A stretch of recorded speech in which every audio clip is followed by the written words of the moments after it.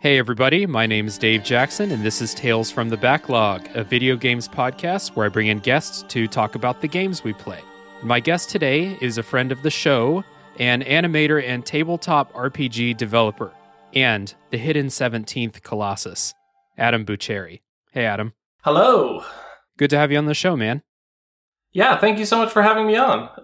Bluepoint hid me in their remake, and so I'm glad that you were finally able to discover me. I was the last Easter egg. This was the last Easter egg that all those fans had spent years and years and years combing Shadow of the Colossus for, was to find you and bring you out and get you on the show. And it's great to have you on the show, dude. Before we get into talking about our game for today, which is Shadow of the Colossus, I know you have a lot of projects and stuff going on. I think there's some cool stuff that you're working on. So would you like to explain some of your stuff? Sure. So as a hobby, I am a tabletop RPG developer, as you mentioned before.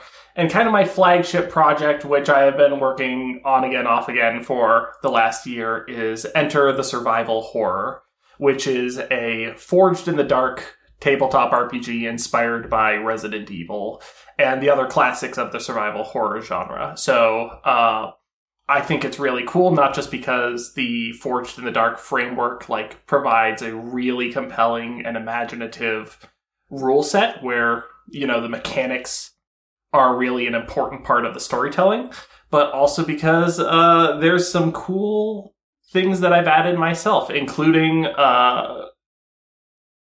your characters in that game have instincts, which is explicitly inspired by / stolen from the skills in Disco Elysium. So you will have conversations with yourself as these inner voices both try to help you out and lead you astray. So if you are a fan of Resident Evil, if you're a fan of Disco Elysium, if you're a fan of tabletop RPGs, maybe check out my itch.io page.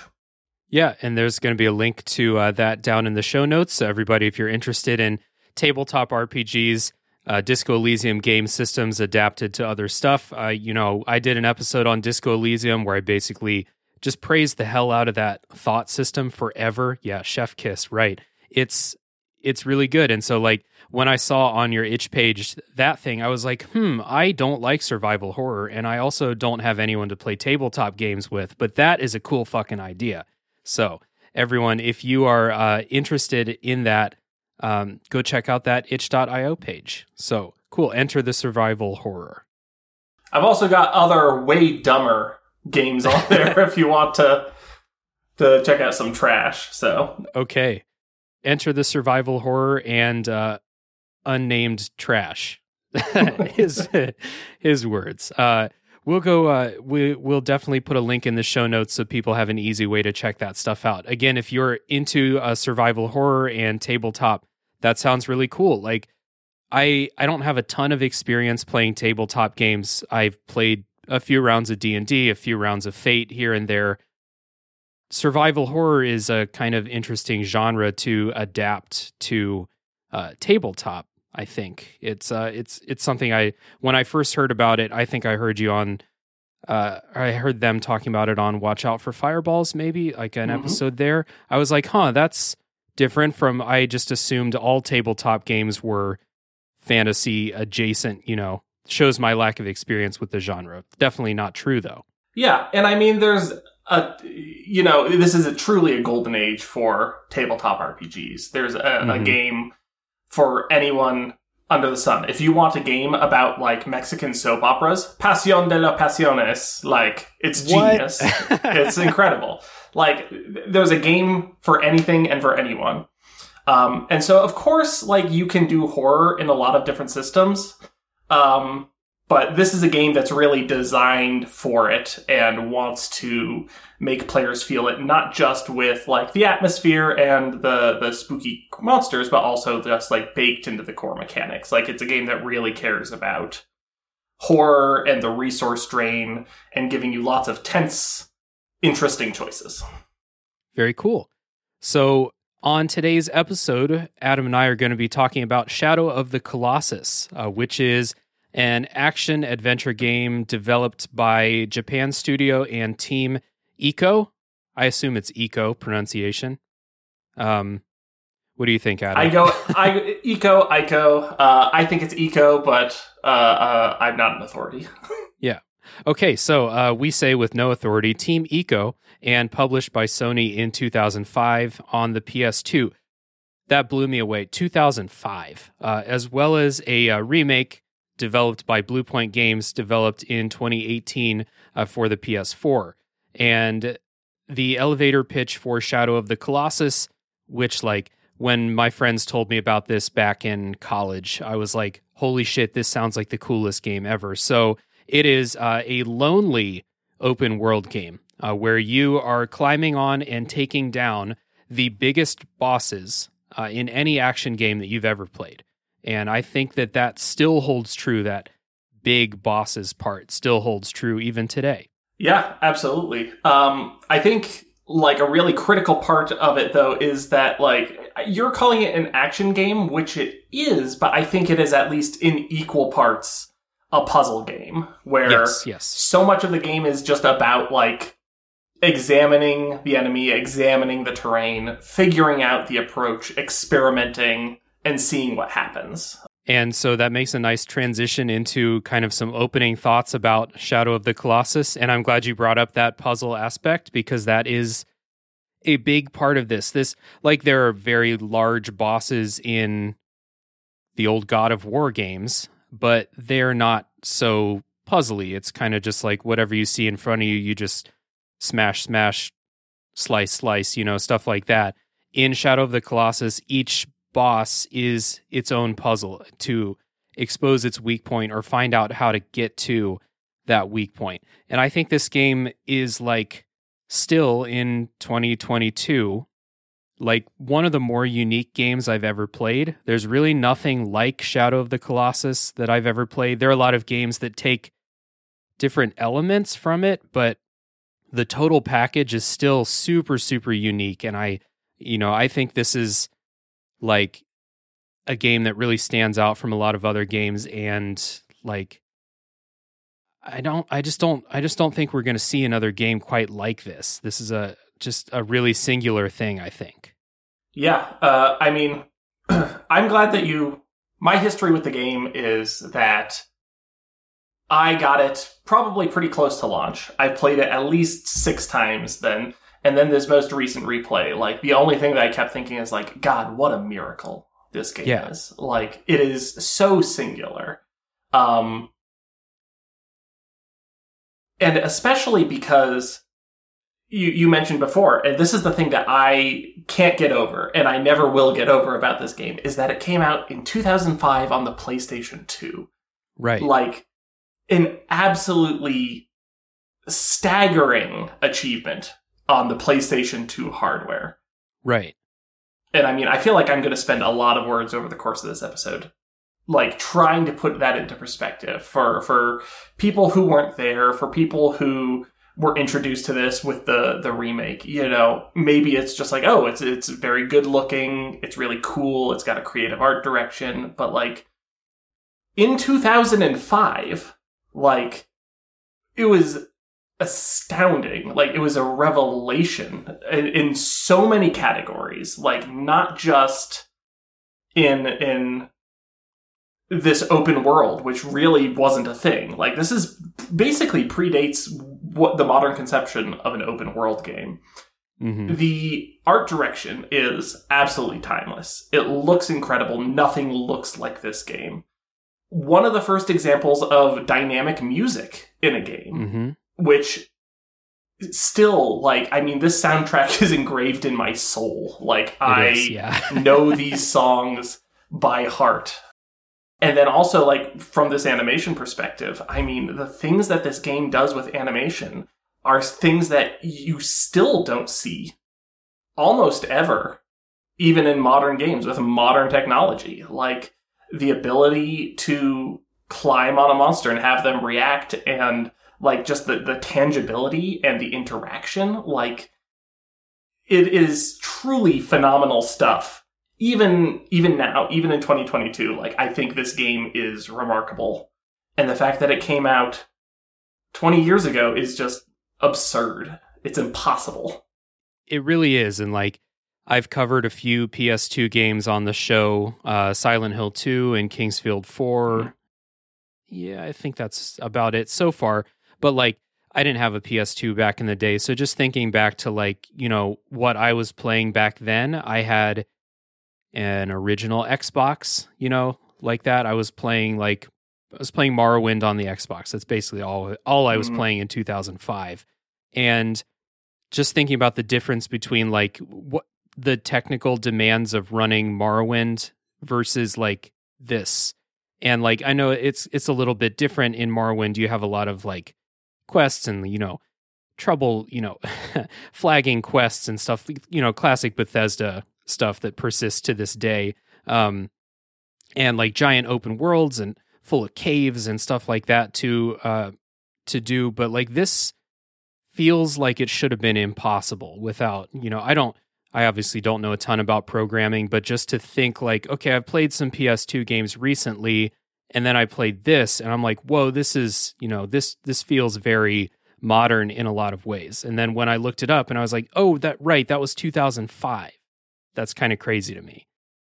Another technological miracle that they had, aside from loading into the games and when it teleports you, or if you die and have to reload, no load times. Totally seamless. 2005. Yeah.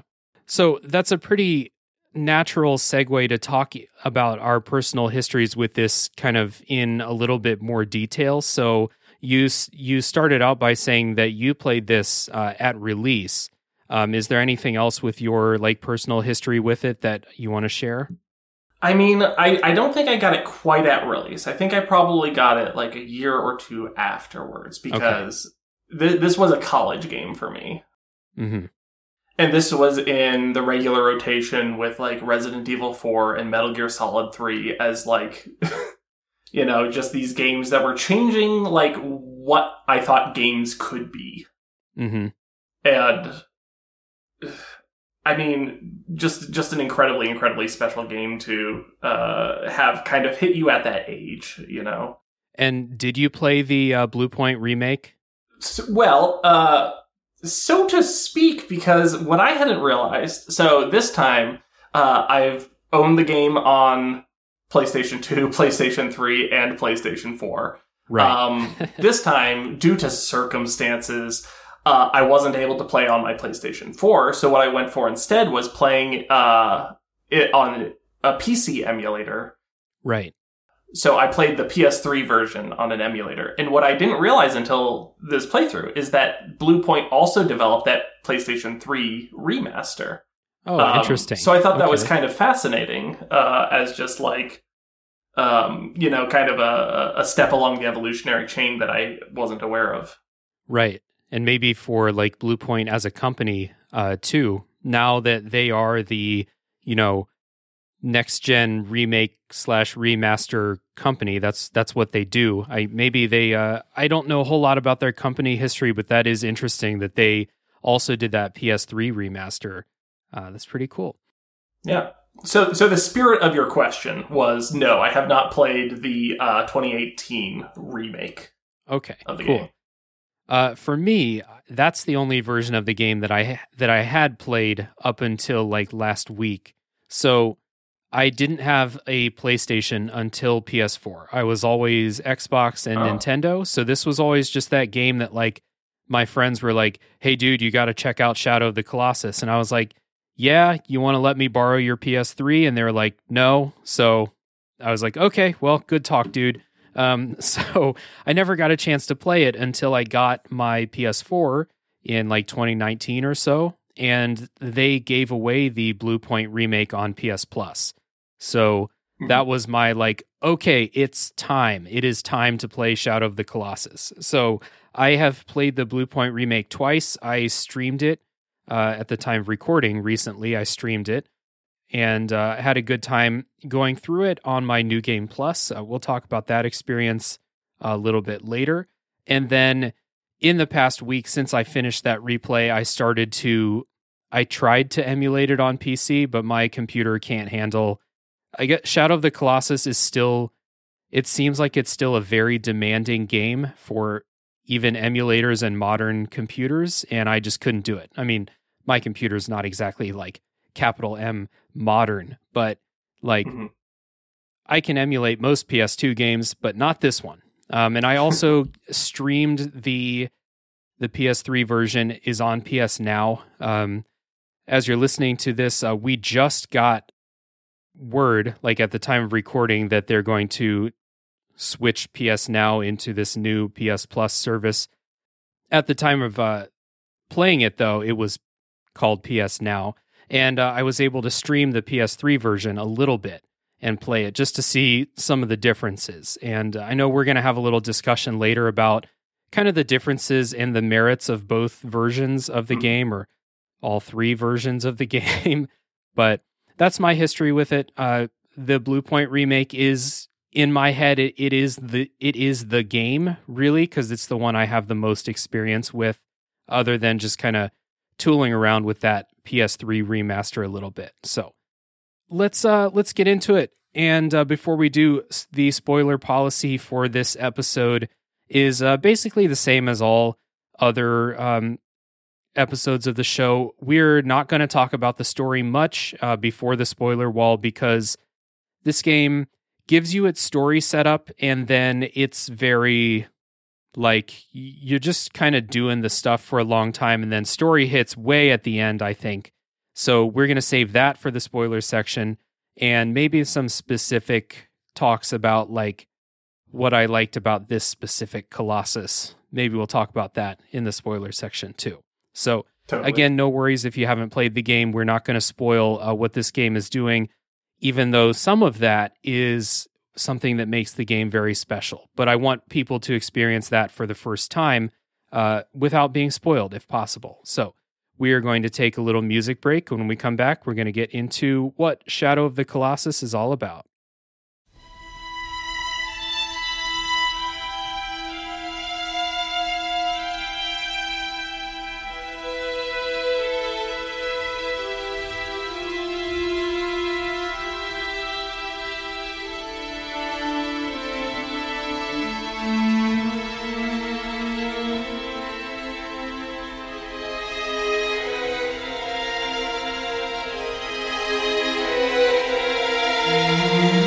Shadow of the Colossus. Starting with the story setup, in the game you play as the main character named Wander, who is traveling with his horse named Agro. I say Agro because I'm an American and I've just been trained that way, but he pronounces it Agro. And you are bringing a woman, her name is Mono, I'm going to guess, since it's a Japanese game.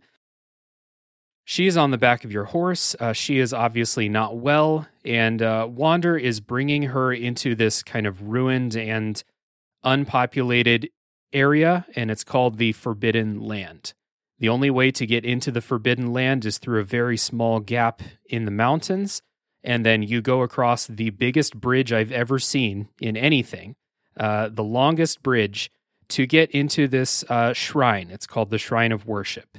And what Wander hopes is that there is a magical entity called Dormin in the shrine that can resurrect her or, resurrect her.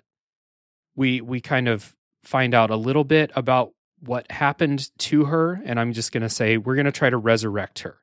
And Dormin instructs Wander that the way to do this, Dormin will help Wander if you go out and you defeat the 16 colossi that are scattered around the world. And so This is what you're doing throughout the whole game. You have these 16 bosses to go defeat, and the story really takes a back seat until you beat all 16.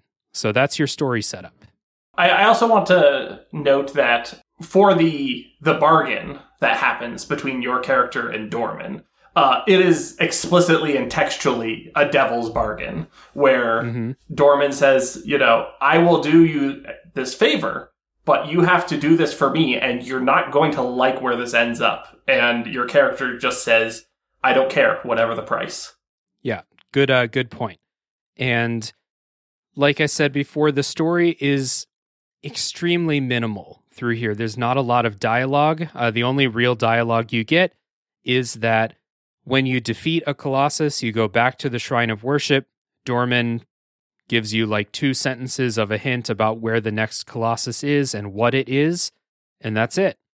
There is really no dialogue at all, and this really sets up this kind of atmosphere and setting that this game has, where this is one of the loneliest games I've ever played.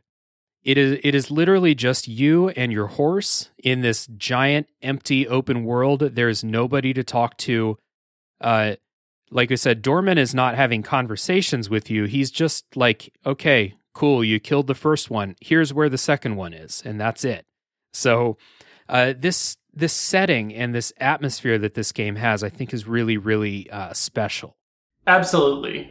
That feeling of isolation is something that I've come to learn that I really seek out in games. Like, that's something that I find really appealing in like a Metroid or a Dark Souls. Mm-hmm.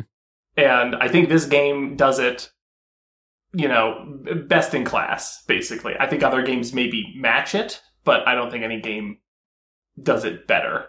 One of the wonderful little details that I love is you're talking about like these dialogues that happen between your character and Dorman, which, first of all, minor note aside, your character and the girl are never named in the game. Those are like, I think just word from the developer, like how they refer to them. Right. But in the game, you call out the name of your horse, Agro, and then Dorman is named. And I think that's it. Like, it is so scarce and so sparse.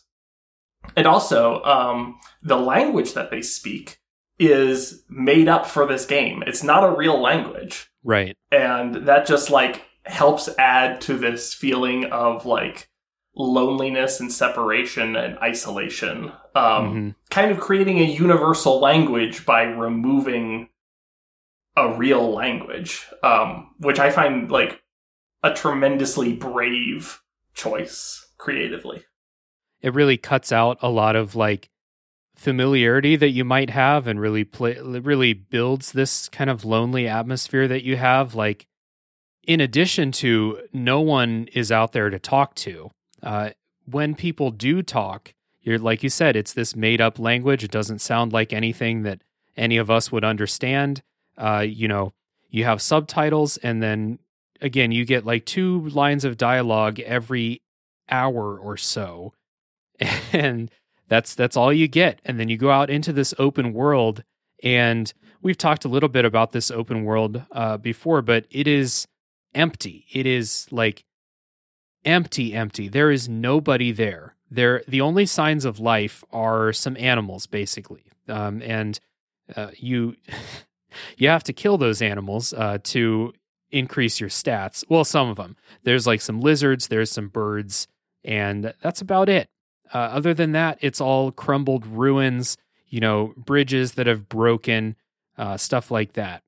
And so you get the feeling that like this land was prosperous, but like thousands of years ago. Like, it has been a long time since there's been anything going on here. Yeah. And, you mentioned earlier on, when you arrive to this land, you cross the largest bridge that's ever been. Yeah. And for people who haven't played the game, I encourage you to, at the very least, go look up that opening cutscene so you can see the bridge, because the scale of it is staggering. And I feel like that's such a strong thesis statement for the world itself, where it is huge, like the scale that we're dealing with, and like the implied storytelling of like who lived here, who created these. The Shrine of Worship is this enormous tower, just staggering in scale, completely abandoned. Everything around it is just wasteland. And it's just, it's just such a powerful feeling of isolation and history to it. And I think that history, like, this is going to come up often, I think, but Ico and Shadow of the Colossus were huge inspirations for Dark Souls and those related games. Right. And there's a lot of shared DNA in that, like, archaeological storytelling of just, like, coming across these, like, compelling ruins, these interesting structures, and wondering what they could have been for and who would have lived here and how they fit into the world, and feeling like there are answers to those questions. Mm-hmm. But you are, like, there's you get the feeling that, like, this place has been abandoned so long that if anyone, like, wrote down their history, that's been lost also. Like, it has been so long since this was prosperous in any way, like this place. It's cool. And another thing I really like about this, and it plays into this kind of lonely feeling that you have, and we're going to use this comparison to Dark Souls, but in the way that, like, this was an inspiration for something that I really love in the Souls series, is that when you're out in the open world in this game, there is no music at all. Mm-hmm. It is silent. The only thing you can hear is, the wind, the animals, the sounds of the horses' hooves as you ride across the world, and that's it. And so you have a lot of time and, like, brain space to ride through here, see something, and, like, think to yourself, okay, I wonder what the deal with that place was. And there's nothing really to distract you other than, maintaining your course on the horse. And, like, I'm glad you mentioned how big this world is, because it's empty and it is huge. So when you're riding out to go find the next Colossus, you are going to ride in a straight line or, through canyons and stuff like that for several minutes. And you're not going to really have anything to entertain you in the way that a lot of video games would. You have time to look at stuff and think about what happened in the last fight against the last Colossus and stuff like that. It's a lot of, like, lonely, self-reflecting time. And, like, crucially, I think, especially on a first playthrough, there is stuff to contemplate. Like, there's stuff to think and to feel and to, like, puzzle over. Mm-hmm. And so I really welcomed that downtime. Simple navigation challenges. It's not ever really too complicated to get to the next Colossus, but just giving you a couple minutes to cool down after, like, what a rush the previous Colossus was. Like, that's an incredible high, and then you just need, like, this cool down period, right, in order to think and to prepare and to question. Questioning is an integral part of the experience to me. Right, and we're not going to spoil what you're meant to be thinking about and questioning in that regard, but there are things to be like, I wonder, as you're riding through the world, doing that stuff. There are, like, very brief kind of diversions when you're out in the world. There are these temples that usually have these lizards with these bright blue glowing tails. You need to shoot the lizards with your bow, and I believe that increases your stamina, which we'll talk about what you need stamina for in the gameplay section. And then you'll also find these kind of groves that have these trees, and you shoot the fruit down from the trees with your bow, and you eat the fruit, and that increases your maximum health. But, like, that's it. That's really all the diversions you have. And on the ride from the shrine to the next Colossus, you might come across one or two places to go, shoot some lizards or eat some fruit. Other than that, it's all just empty.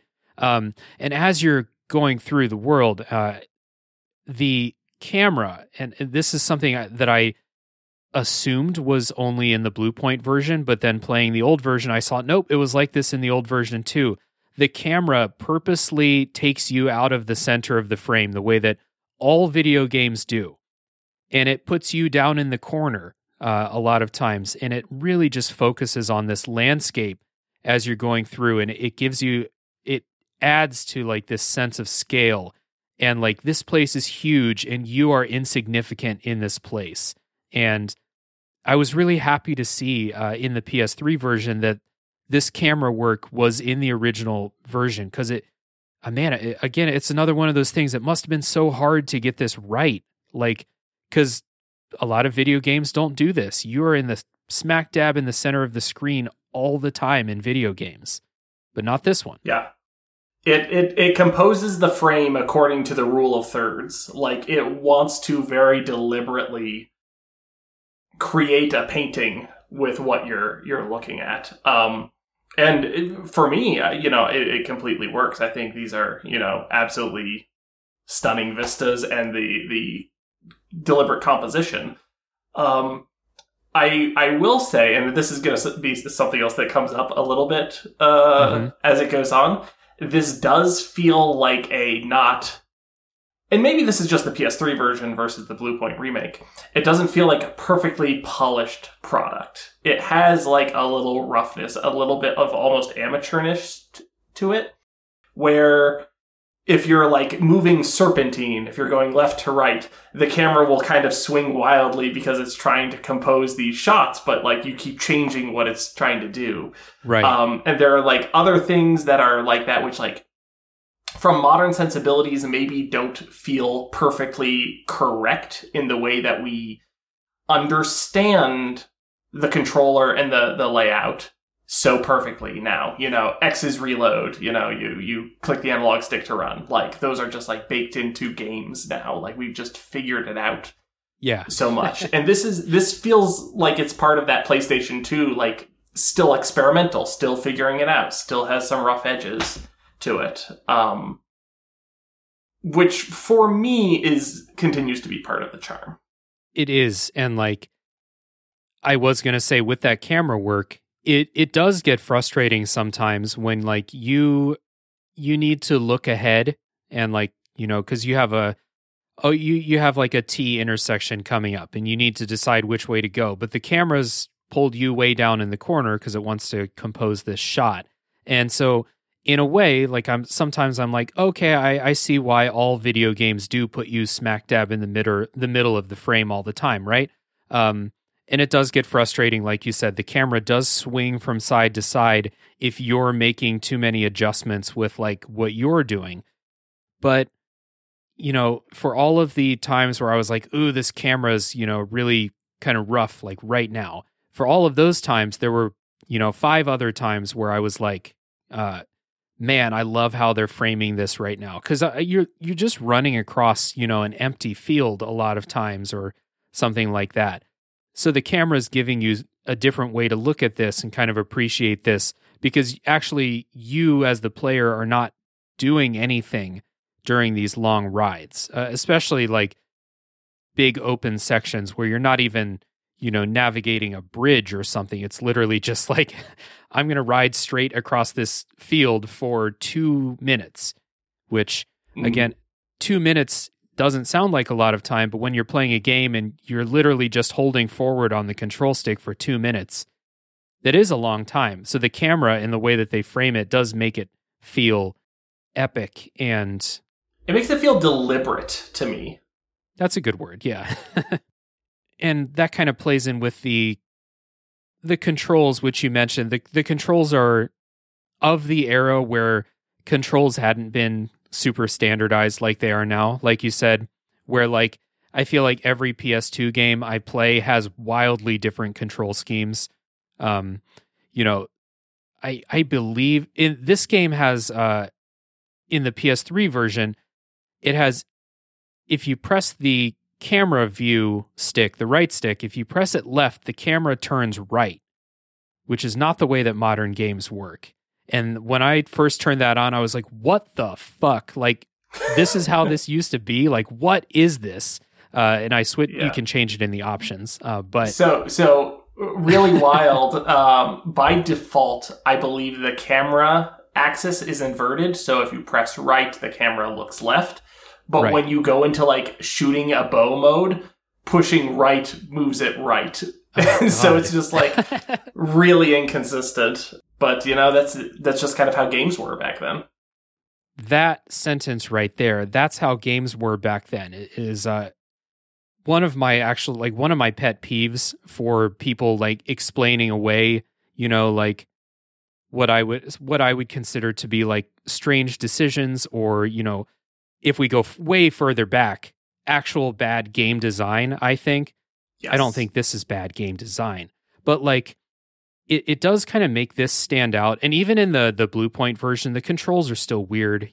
They are not, like every other third person action game controls, even in the remake. They did switch the camera axis at least, but it does kind of make this game stand out as its own thing, almost like an art piece of a kind, like where you have every other game and the way that they feel to play, and then you have Shadow of the Colossus and the way that it feels to play, and especially with the way that the camera works during the open world, and then when you're in the boss fights too. The camera work is like 20% super frustrating, but 80% like really, really cool and really different, and they pull it off more often than they don't, I think.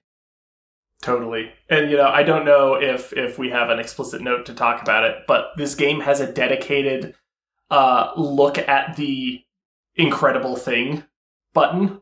So Yeah. when you're fighting a Colossus, it focuses on the Colossus, but it doesn't just have the camera point at it like a Dark Souls lock-on. Like, it, again, composes that shot, and it really frames it in a way that feels unique. Yeah. It's good. It's really good. It is, and like I said, sometimes the gameplay suffers because of that. I think it gets frustrating sometimes, but most of the time it's incredible. And I'm willing to put up with, like I said, the 20% of the time when I'm like, man, if this camera would just chill for a second, for the 80% where I'm like, wow, look at what they've done here with this. Like, this is amazing. To your point earlier, though, you're talking about like hand waving away bad design because it's an old game and we didn't know better.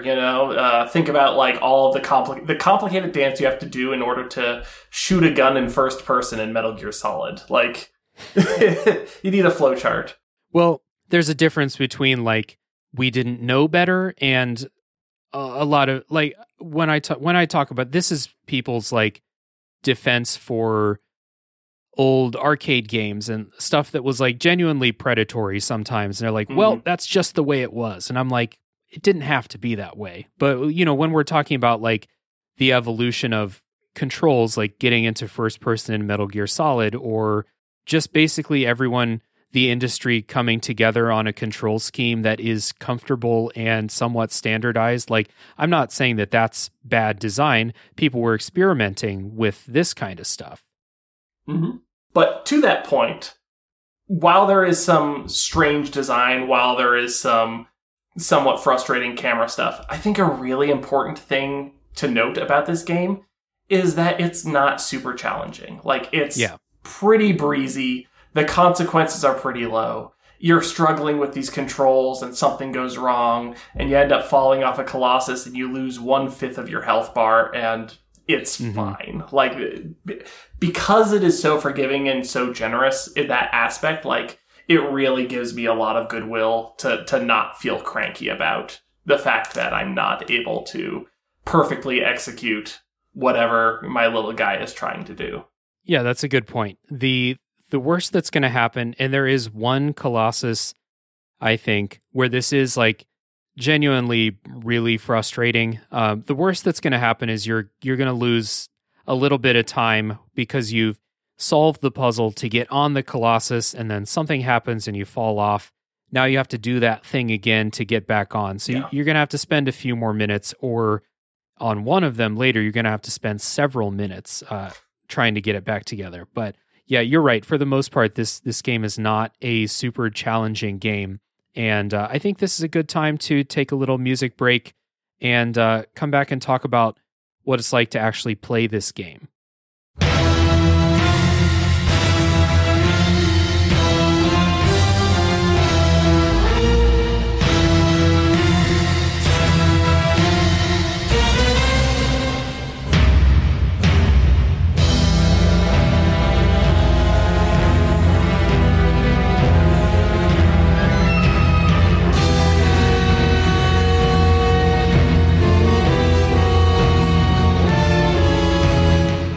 So gameplay in Shadow of the Colossus is we started with that open world. You'll be spending a lot of time riding Agro through the open world. Agro is your horse. And stopping from time to time to collect some fruit or eat some lizard tails. But what you're really doing is you are every time making your way from the Shrine of Worship to the location of the next Colossus boss fight. And so this game, we should have mentioned before, we can mention it now. There's very minimal UI for this game. There's no mini-map. There is no beacon in the distance telling you where the next Colossus is. Really, all you have is your health and your stamina meters that come up on the screen, and those go away if you're not in combat, really. If you're not using them, they go away. So you're going through with basically no stuff on the screen.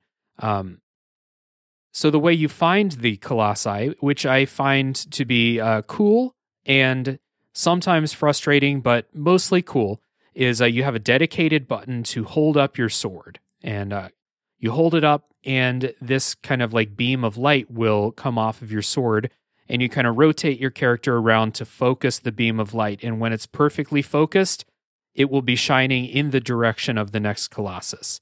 And it's like a straight line beam. So sometimes you have to do a little bit of navigating to be okay, this thing's going through the ground right now. The Colossus is below me. I have to figure out how to get down there. But that's all the direction you get.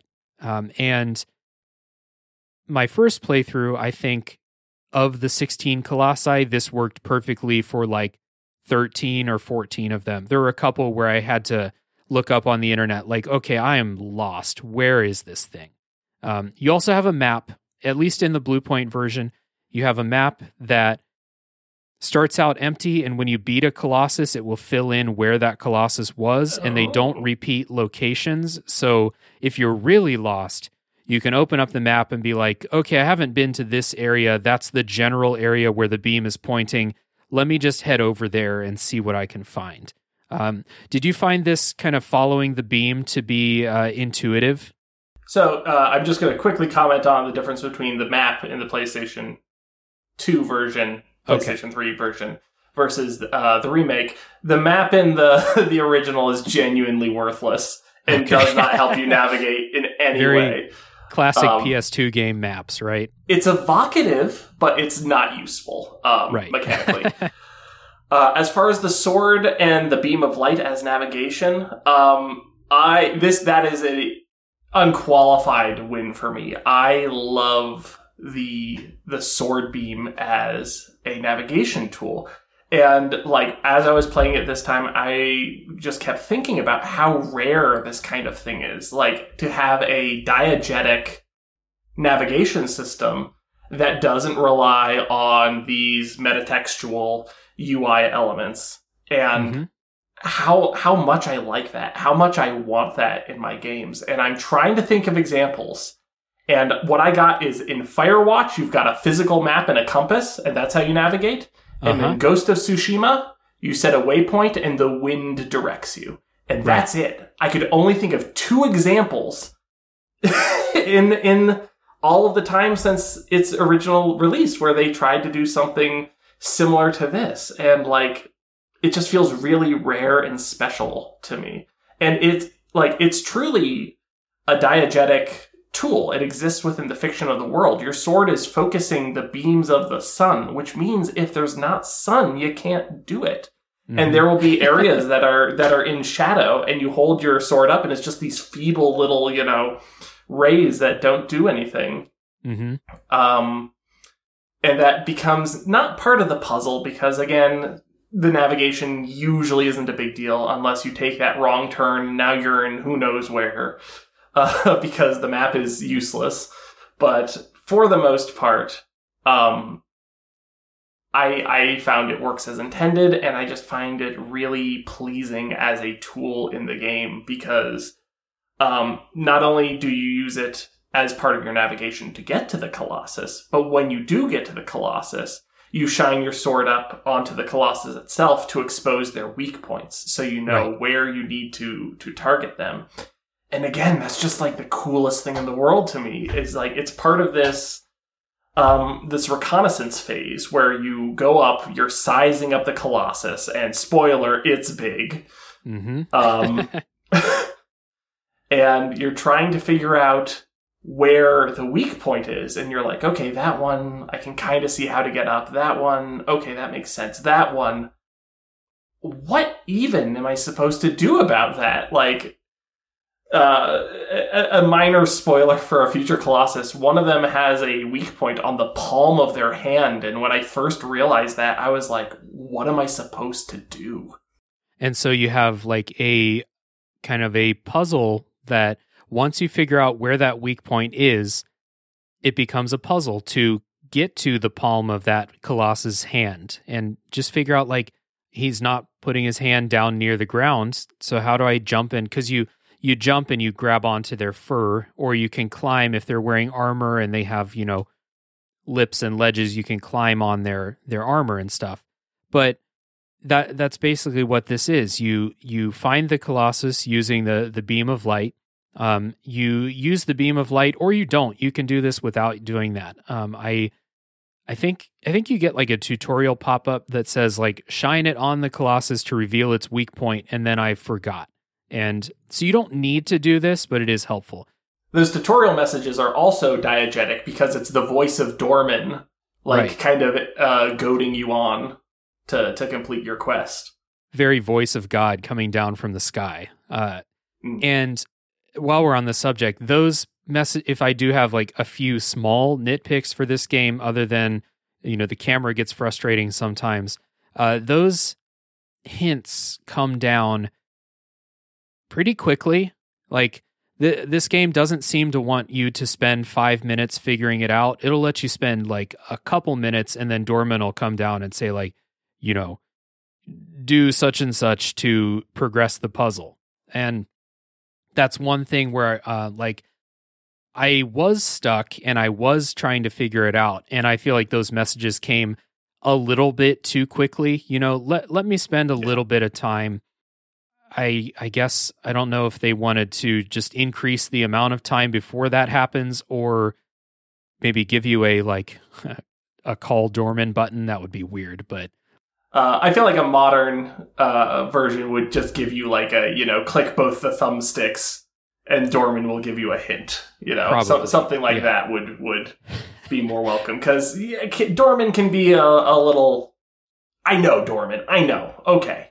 Yeah, exactly. There are several times where he would be like, do such and such to make the beast expose its weak point. And I was like, man, you told me that 30 seconds ago. I'm still trying to figure this out. And actually, like, in a way, it does feel kind of diegetic in a way. Dorman wants you to get this done. So he's like, hey, man, like, come on, let's do this. Like, did you not hear me the first time? But, in practice, it is a little bit annoying. But what you are trying to do is figure out how to either reach the weak point of the Colossus, or later on they start to like cover the weak points, and you have to figure out, number one, how to expose it, and then how to get to it. And there are 16 of these, and so there are basically 16 big walking, moving puzzles.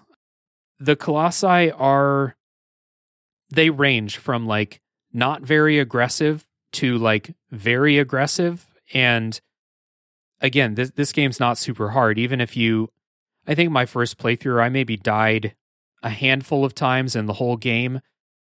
You would think that if one of them hits you, because they are like 50 times the size of your character, that they would just smash you like an insect, but they just hurt you a little bit.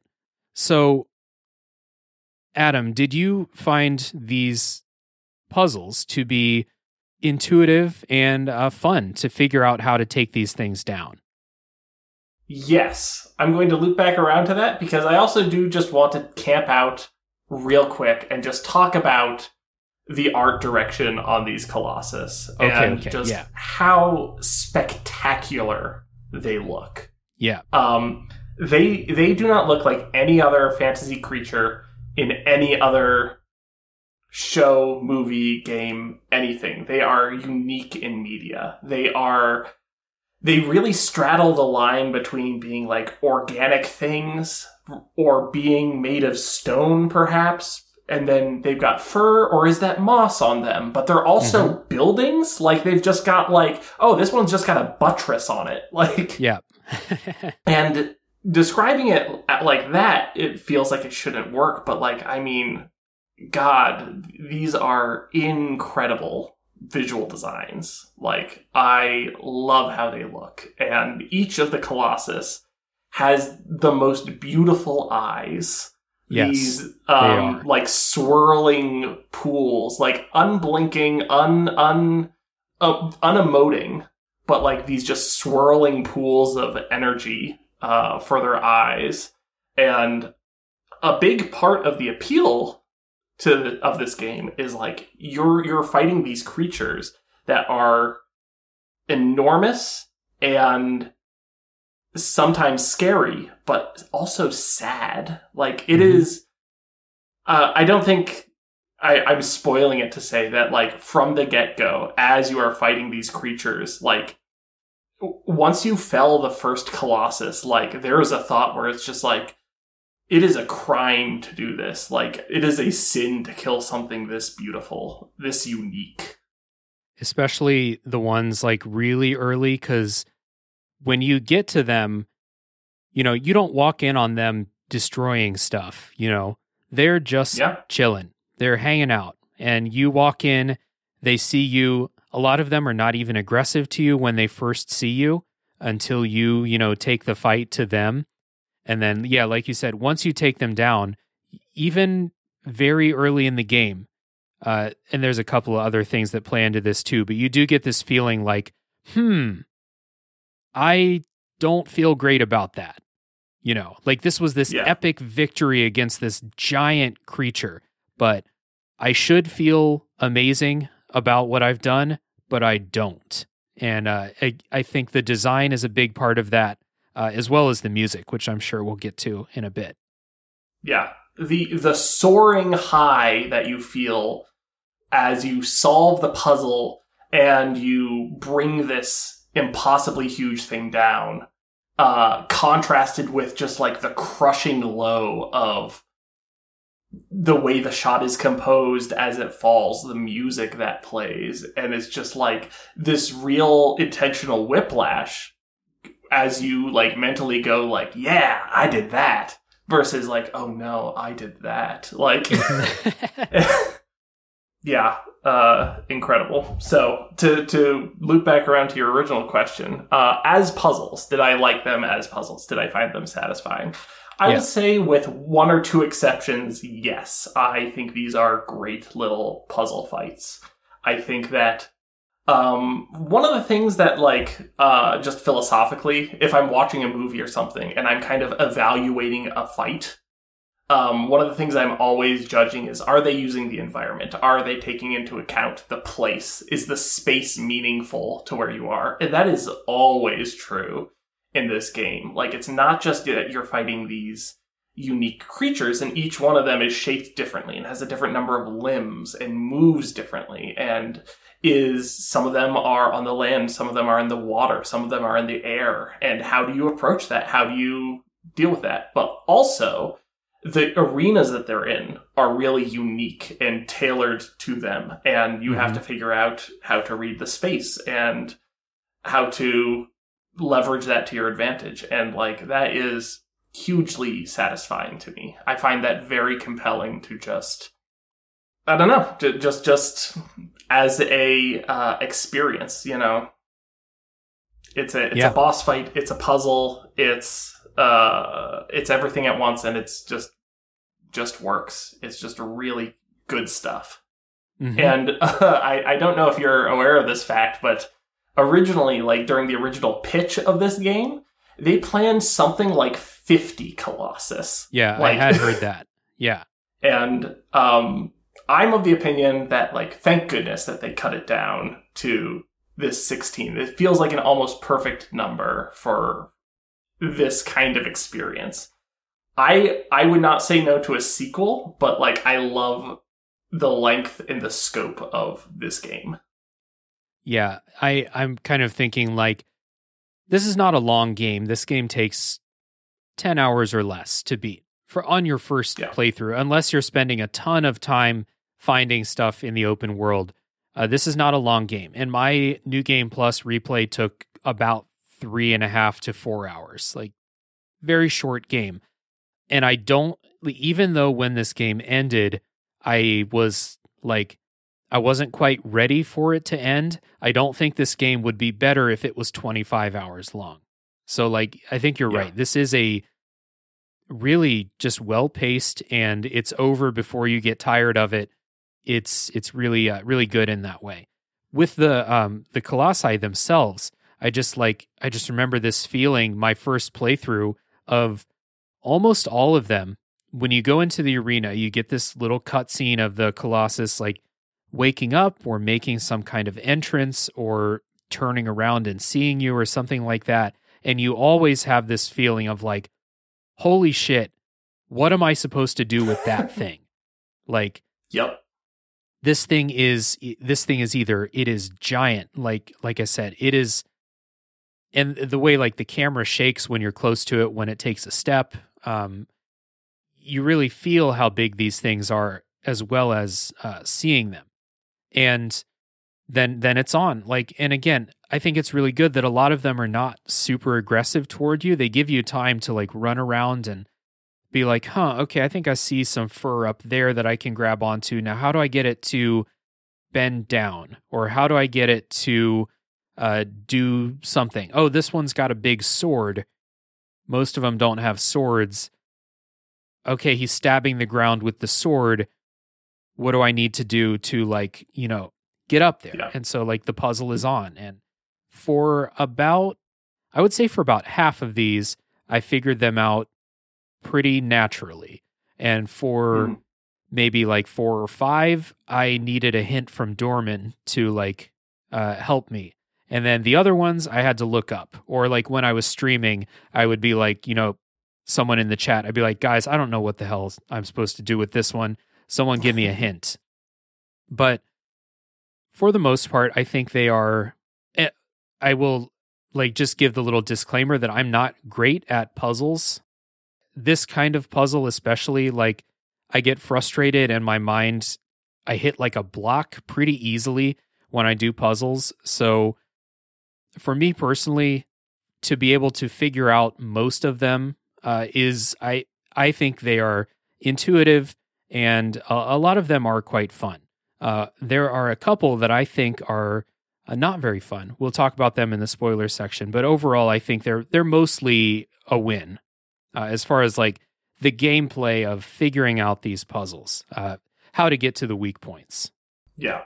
And even if you're not having a great time with the Colossus, if you're just like, this one's kind of a bummer, 20 minutes later, you're going to be riding off to a new one, and it's already in the rearview mirror just because it's so well-paced and it's so breezy. So right. I don't think there are any points of friction in this game that are like, that really get stuck in my craw, Even at its most frustrating, it's still pretty breezy. Yeah.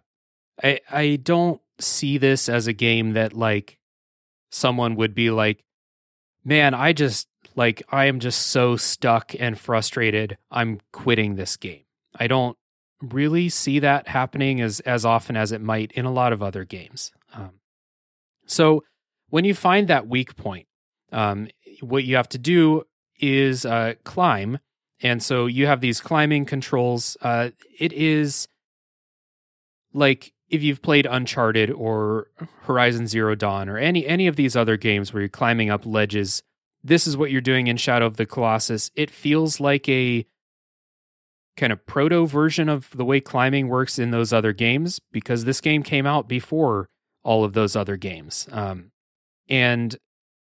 But it is one of those things where it's like you get to learn the types of things that you can climb on and the types of things that you can't climb on. And you have a stamina meter while you're climbing, which can be increased again by eating those lizard tails. I think it's the lizard tails that increase your stamina. Yeah, the tails increase your stamina and the fruit increase your health. And there's another thing that increases the power of your sword. I think it's like praying at statues or something like that, I think. Maybe I'm just making that up. Or it might be part of the remake that I'm unfamiliar with. It might be, yeah. As a minor note, I will say that none of those upgrades are going to make the difference. There's no situation where you're going to be like, if only I'd gotten a couple more lizards, I could have pulled it off. Like, yeah, you have enough of the health and stamina to get through the game without any additional content. It's just if you want an excuse to engage with the world more. That and having a bunch more stamina makes a lot of the Colossi fights like really easy.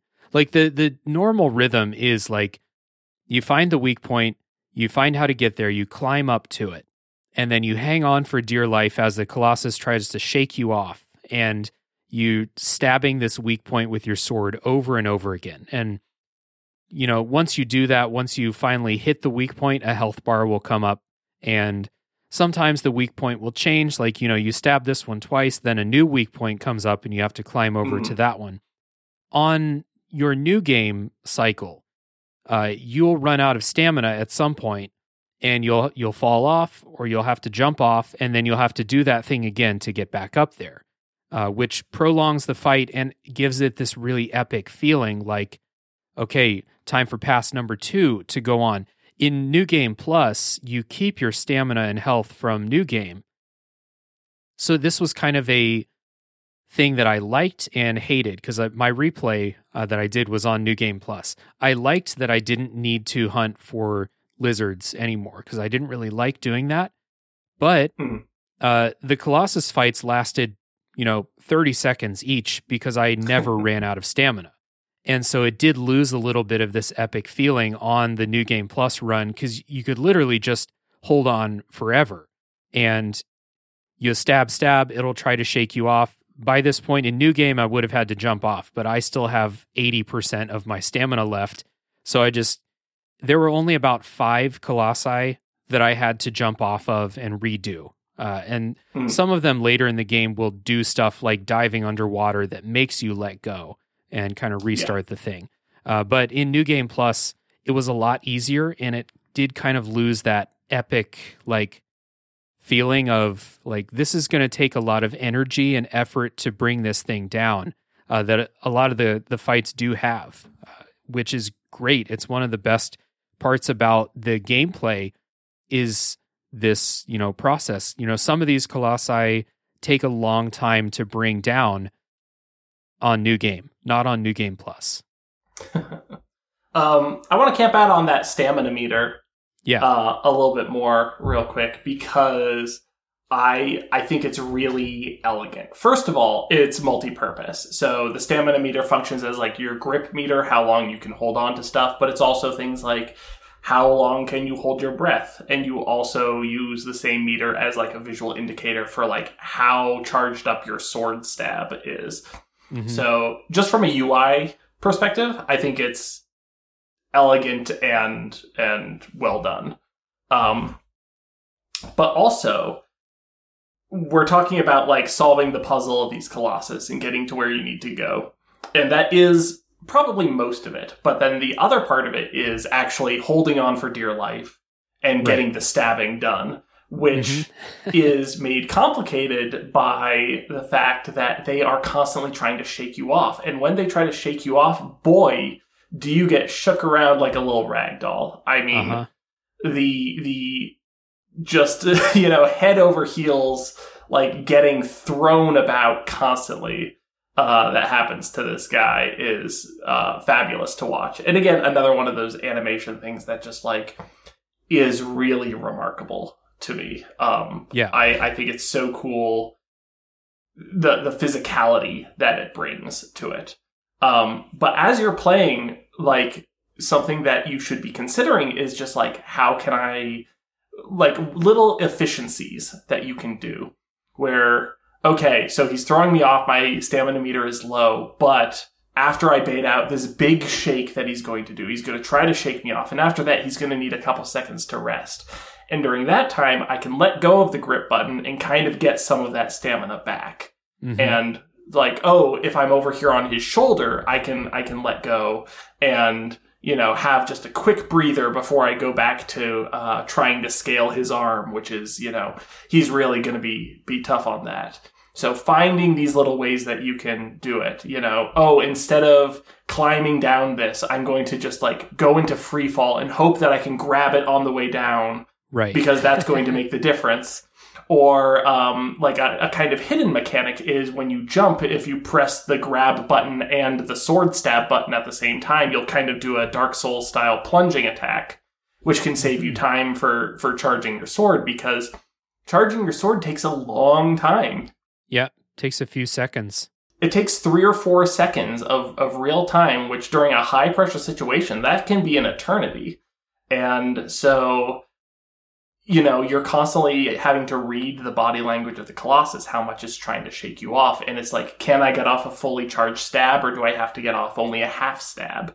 And how much you charge it is directly proportional to how much damage you do. And if you only do, barely charged stabs, you're barely doing any damage. You really want those big, slow charge stabs in order to take its life bar down in an effective time. But sometimes it's just too fast. It's just too aggressive. It's just shaking you too much, and you just have to get anything you can.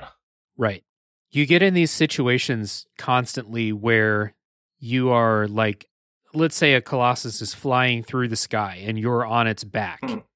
You can you have this a little bit of risk reward where you're like, I can slowly climb along its back. Because even if something is completely horizontal, you can still use this climbing mechanic.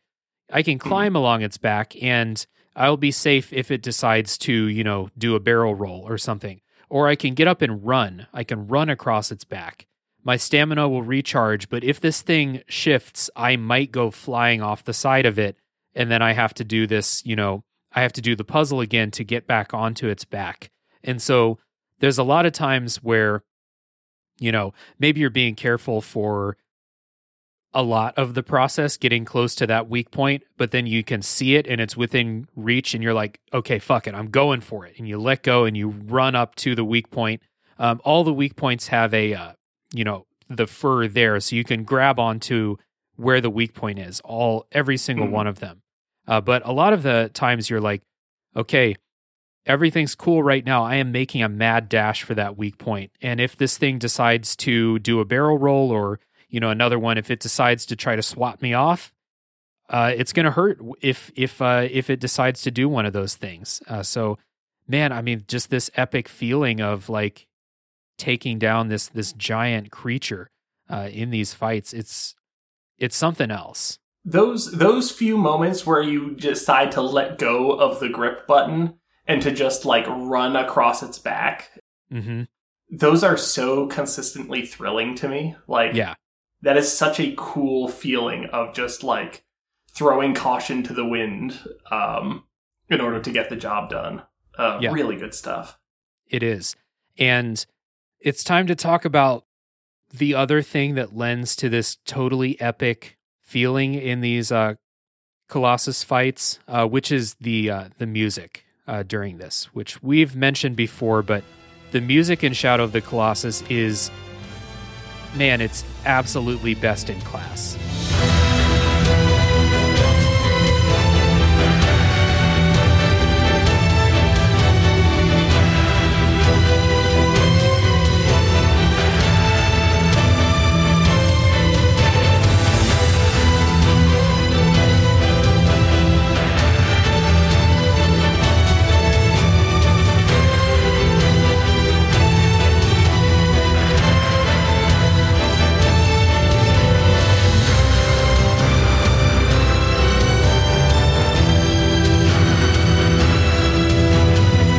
It's really hard for me to think of a better overall score in a video game.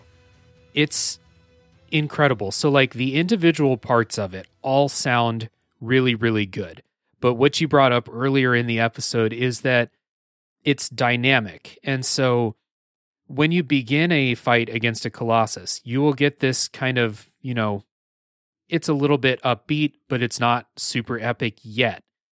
And then when you figure out how to grab onto it. The music will change. Now you're climbing up this thing and the music is changed and it's much more epic and much more dynamic. I can hear it in my head as I'm saying this right now.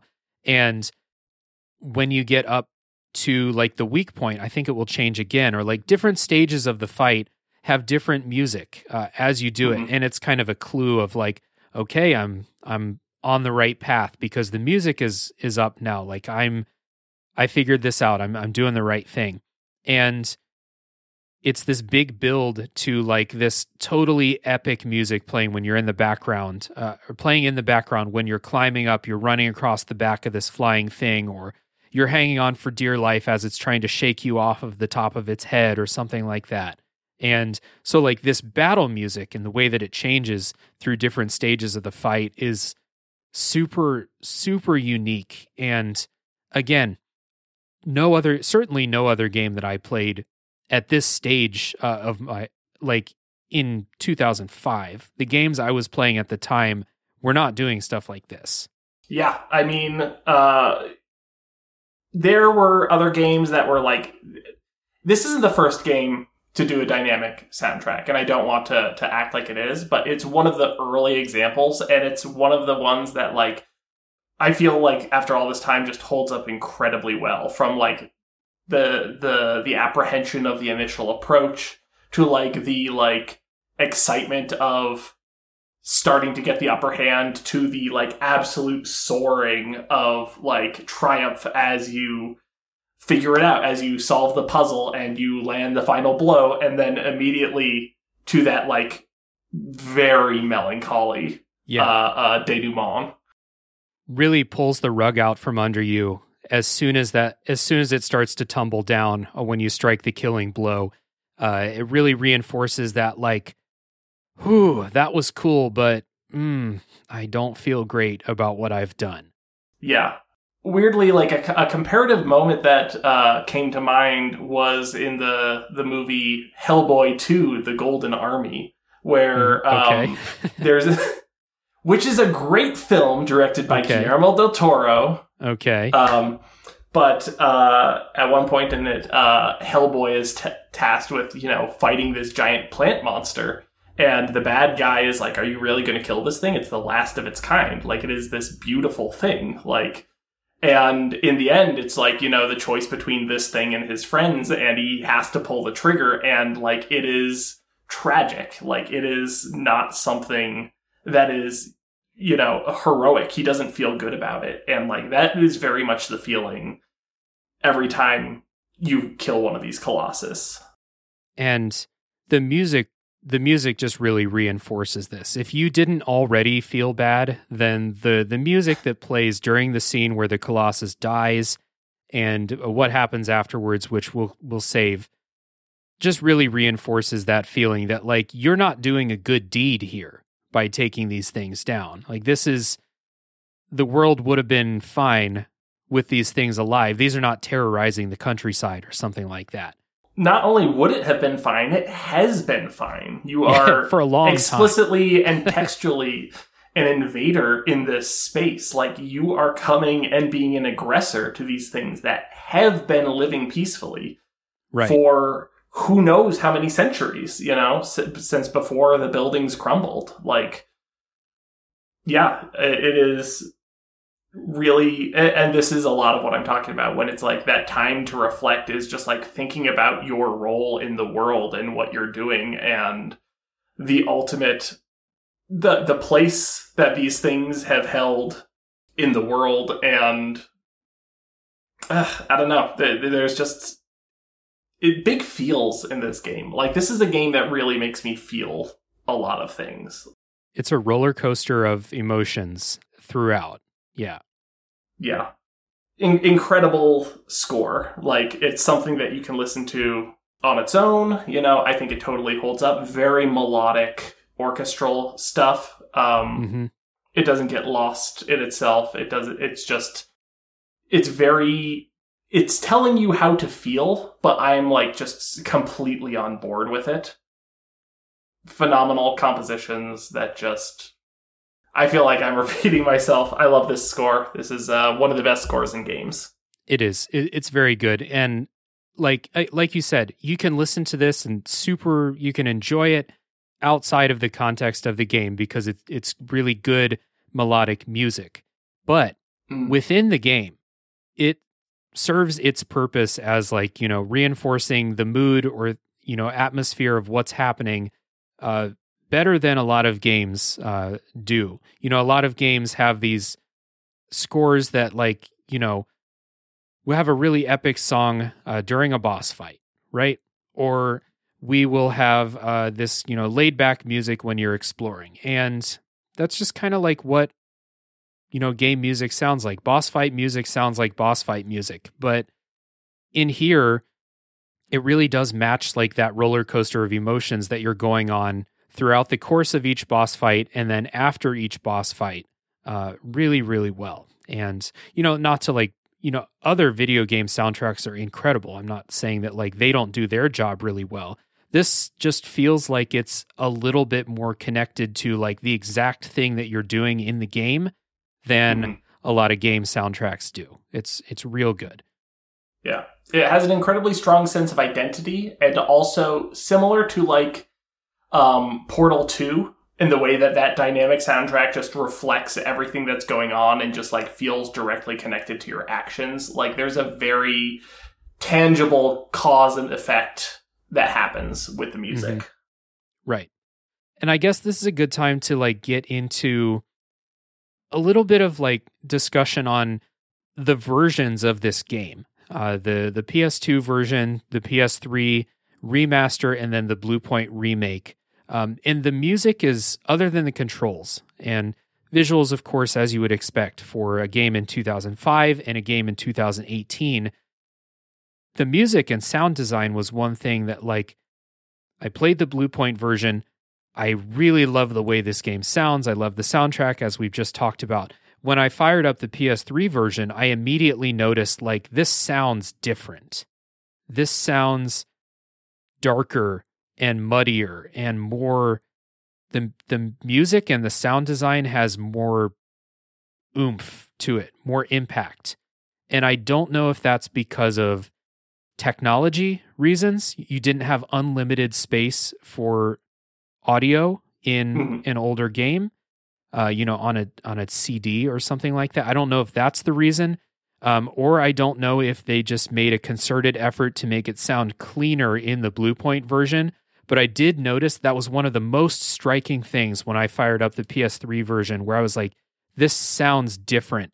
And I can totally understand why someone would prefer the way the old version sounds, because it does like really play into this like ancient setting that you have here. It sounds ancient in the old version of the game more so than the Bluepoint version. So I guess that's the first like really striking difference between them, other than the obvious, like the Bluepoint version feels more modern and looks more modern.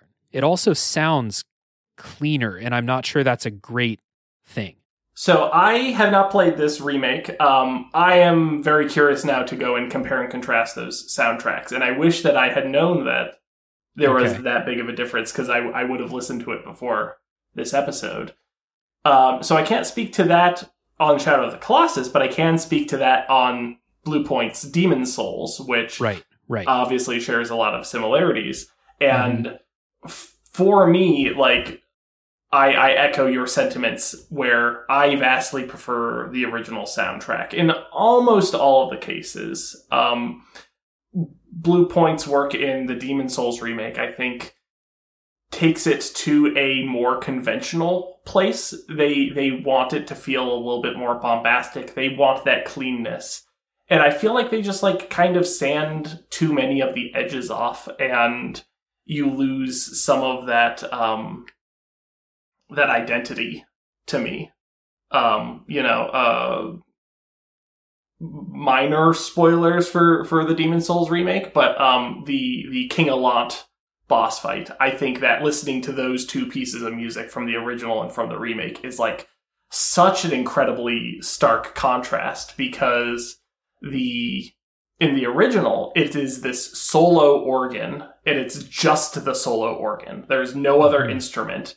And it's playing the original song from the the intro cinematic, which in the intro cinematic, it is this big bombastic orchestral with a choir, and it's got all the instruments, and this is just like totally pared back, totally stripped back solo instrument, reminiscent to something like Gwyn or Murgo's Wet Nurse, with these very minimalistic instrument palettes that they're using.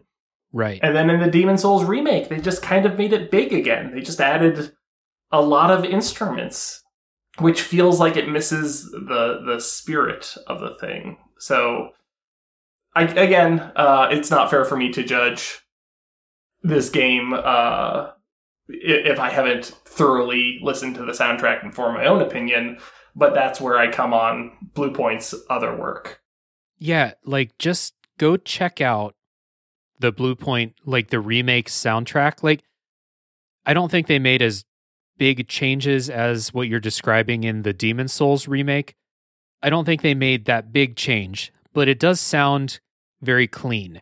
And atmospherically, I think it works really, really well in the original for this empty, abandoned, crumbling setting that you're going through in the entire game, and this lonely feeling that you have. It's almost oppressive, whereas I would describe the Bluepoint one as like beautiful, and they're two different vibes for sure.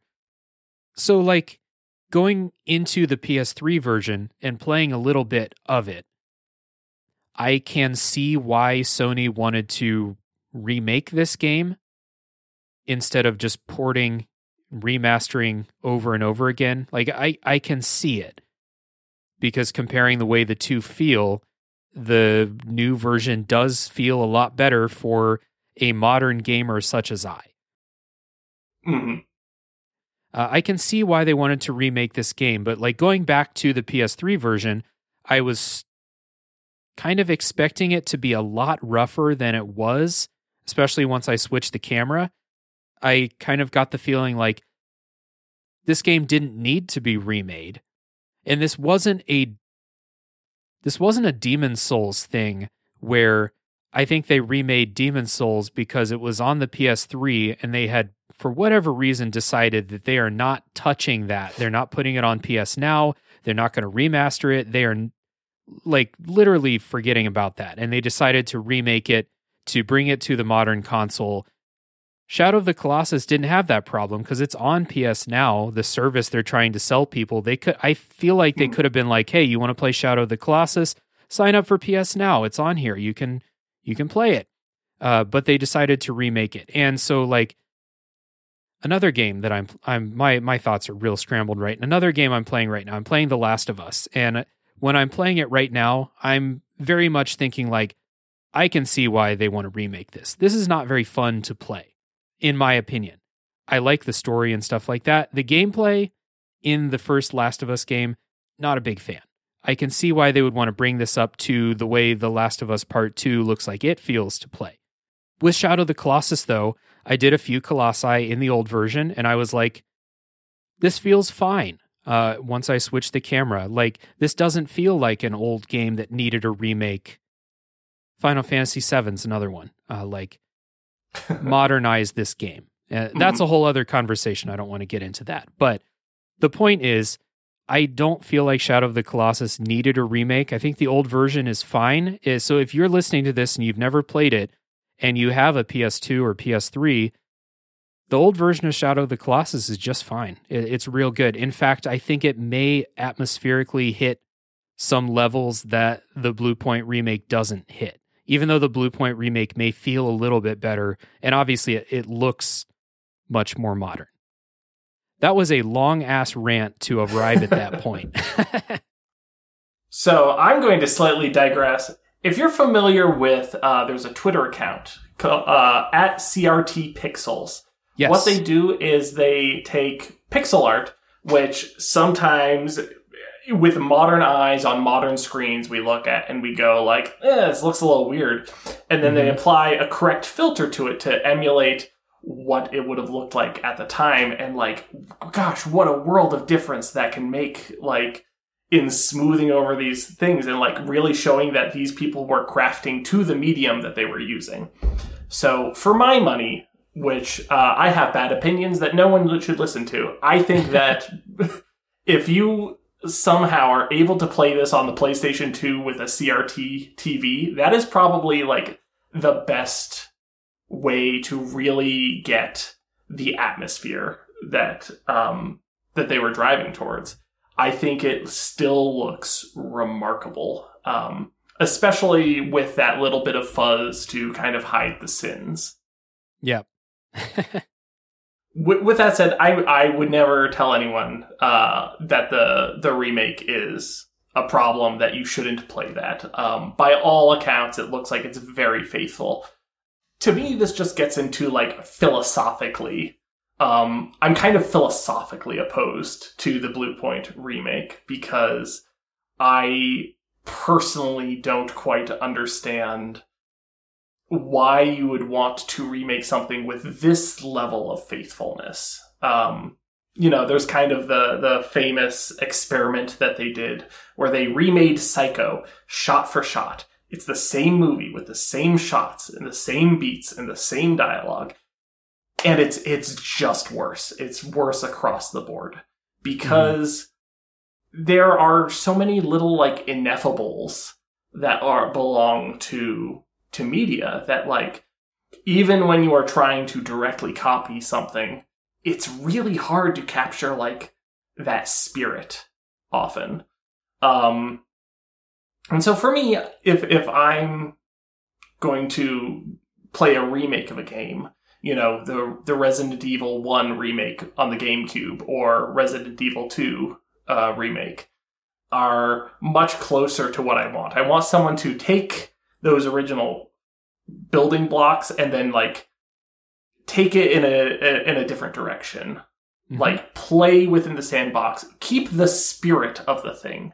The spirit is far more important to me than faithfulness and fidelity to the original. Like I'm one of those sick freaks who like watch the RoboCop remake just because I'm really interested in seeing what those filmmakers saw in the original that they wanted to bring over, what they wanted to change. Like the process of adaptation is really fascinating to me.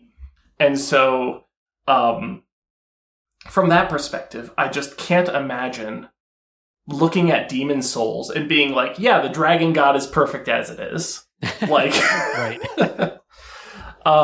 If you have the opportunity to like really get in the guts, to really reinvent something, why would you want to be so conservative with it? Is kind of my objection, kind of my philosophy. So I feel like the Bluepoint remake is too faithful. It's too loyal. And I wouldn't want them to change a lot of the things that make it so special. Like I would, like, God, imagine if they just added a bunch of dialogue. Like, what if they added a lore book? Like, what a nightmare. But I wish that they had kind of given it its own identity in a way. So yeah, the Bluepoint remake bums me out slightly. But I think objectively speaking, if you're coming to this new, if you're coming to this fresh, if you have modern consoles, it is almost certainly the best way to play it in the modern day. Yeah, I totally agree. And so like when I say I don't think this game needed to be remade, I still like, if you're the average person who has a PS4 or PS5 and you don't want to stream games on PS Now, which like I said, at the time we're recording this is the way to play the old version if you only have a PS4 or PS5. Then like the Bluepoint version is excellent. It's very good. And like I said, in my head, it is the game because I only spent an hour or two with the old version, just kind of seeing what's different. But there is something special about that old version. I think I can see that even with just spending a few hours with it. I'm with you where I think if with game remakes, I really appreciate remakes like the Final Fantasy VII remake, where they're taking a frankly, at this point in time, a pretty outdated form of turn-based combat even. And turn-based combat is, I don't want to say it's outdated, but turn-based combat has evolved a long way since those old Final Fantasy games. There's a wide gulf between Final Fantasy VII and Darkest Dungeon, just in terms of pure design. You know? Persona 5 versus Final Fantasy VII, they almost feel like different things, even though they're both turn-based combat. So a remake of Final Fantasy VII, I'm very glad that they changed that and they made it into this action combat, which has its own flaws. And maybe someday down the road, I'll do an episode on the Final Fantasy VII remake where we'll talk about that too. But like, if you're gonna remake an old game like that, why not, like we said, why not bring a new idea into it like that? I don't have any comment on Demon's Souls because I love the remake a lot and I never played the original one because I never had a PS3, and Sony decided that if you don't own a PS3 and you can't emulate it, you will never play the original Demon's Souls. That's a decision that Sony made. Yep. The Shadow of the Colossus remake doesn't change a whole lot, which I guess this is Bluepoint's thing. And I would guess that Bluepoint is under orders from Sony to not really fuck with the combat and not really fuck with the gameplay too much. Just modernize the visuals, modernize the controls, maybe some new music, stuff like that, but do not change the gameplay. That seems to be like orders that they're under. Because I have, like you said, why wouldn't you change the Dragon God? Why wouldn't you update the Man-Eater's AI a little bit? Yeah. If they do like a Dark Souls remake and they keep the Bed of Chaos exactly the same, I'm going to lose my mind. That would be really funny, though. I would probably laugh if I got to it and it was exactly the same, just, you know, in shiny 8K or whatever we're at that point in time. So I think the last point that I want to say on the remake is that if you get the opportunity to play it, I think the PlayStation 3 port would probably be also a really excellent choice. What I'm saying is that there's really no wrong way to play this game, and any way that you can play it is great. But being able to just play it on widescreen, and I think the PlayStation 3 port has a couple of quality life improvements as well. My wife can attest to this, that as I was playing it, and she was with me watching it the whole time, I was just constantly going, man, I made this in 2005. Yeah. Man. And having those primitive graphics, comparatively primitive, having that old technology like fully on display, like only deepened my appreciation, like only made me more aware of like what a remarkable feat it was that they made it at that time on that technology. Yeah. So I really loved having that perspective and having those reminders of that it wasn't a modern game. That made it more special to me. Yeah, I definitely got that feeling too as I was, you know, just tooling around with the PS3 version. I was definitely struck by that too, where like the Bluepoint version it feels a little bit old in the way that the character moves and controls, and you know, when you jump on your horse, it definitely feels a little bit old in that way, but like it feels modern in a lot of ways too. And then I was again struck when I went back to try the PS3 version at how it basically felt the same back then. So if you're listening to this and you are like me and you had only played the PS4 version of it, why not, if you have a way to play the older version, give it a try. If you have a powerful computer and you can emulate the strongest PS2 game of all time, go ahead and give that a try, because I think you're going to see a little bit of like special quality that making a very clean remake kind of lost, I think.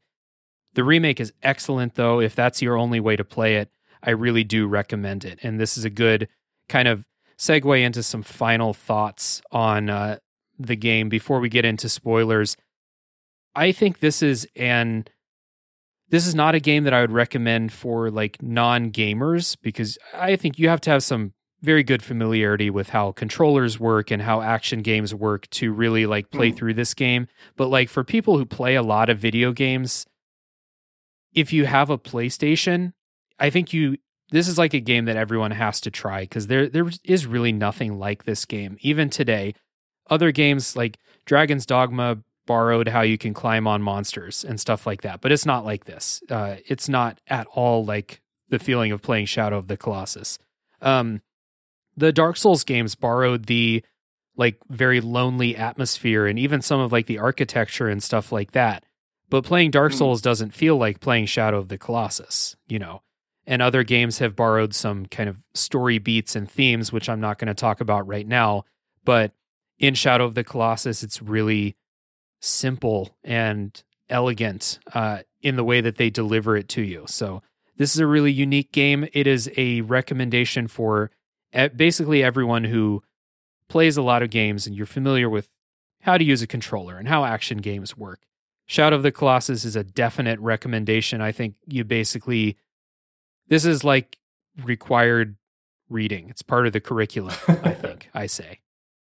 Completely agree. I will add that if you are like me and you have a significant other who maybe doesn't play a ton of games, but enjoys watching a game, this is a great game to watch. Like, yes, it is. This is a fabulous couch co-op game. You gotta play it. Like, I think this is like truly essential, not just in terms of being part of the curriculum, as you said, but also just like as part of it's a turning point to me. Like, I feel like the influence of this game is everywhere. And if you're like me and you like seeing those threads of connection and seeing how one thing influences another, like, this is such a touchstone for so many developers.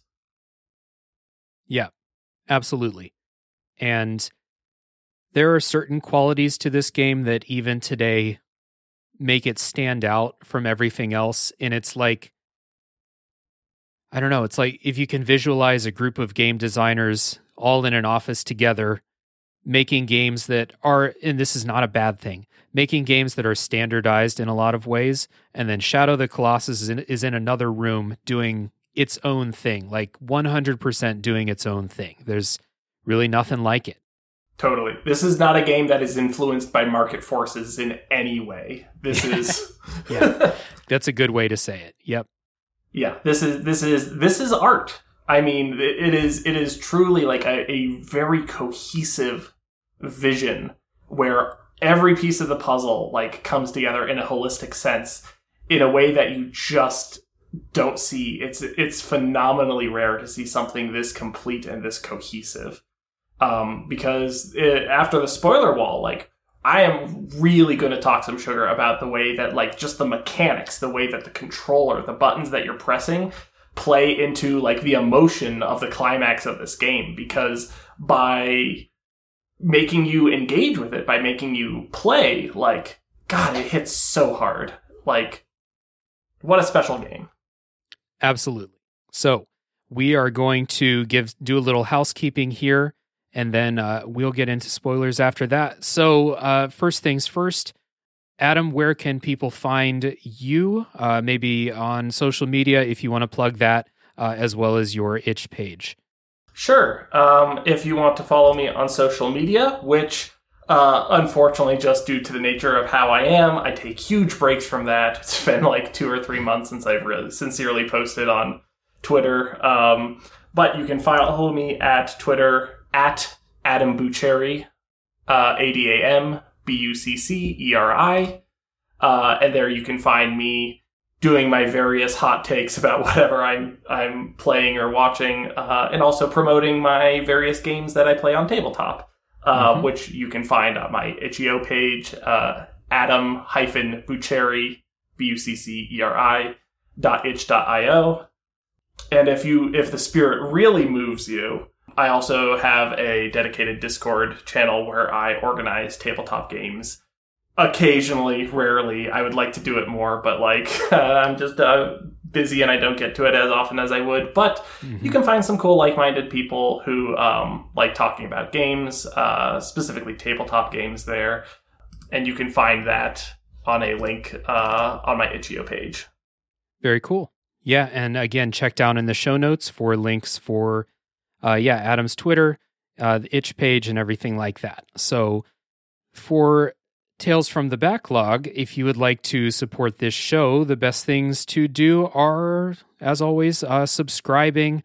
If you found this episode to be helpful, if you've enjoyed it, please consider leaving a rating and review if your podcast platform allows it, and spread the good word. I also have a Discord server. I feel like everyone's got a Discord server these days, but we have a Discord server for Tales from the Backlog where we have lots of cool people talking about video games. And also included in that Discord server is my other podcast, which is called A Top 3 Podcast, where each episode we do top 3 lists based on just whatever we want to talk about at the time. So sometimes video games, sometimes not. At the time of recording, some recent episodes we've done are top 3 TV show theme songs, top 3 cryptids, and top 3 video games, top 3 comfort video games. I think that's what we're going to call that one. So check out A Top 3 Podcast. Join the Discord if you want to chat with some cool people. Thank you for listening this far. If you're going to tap out now because you don't want spoilers, for everybody else, enjoy some music and we will be back.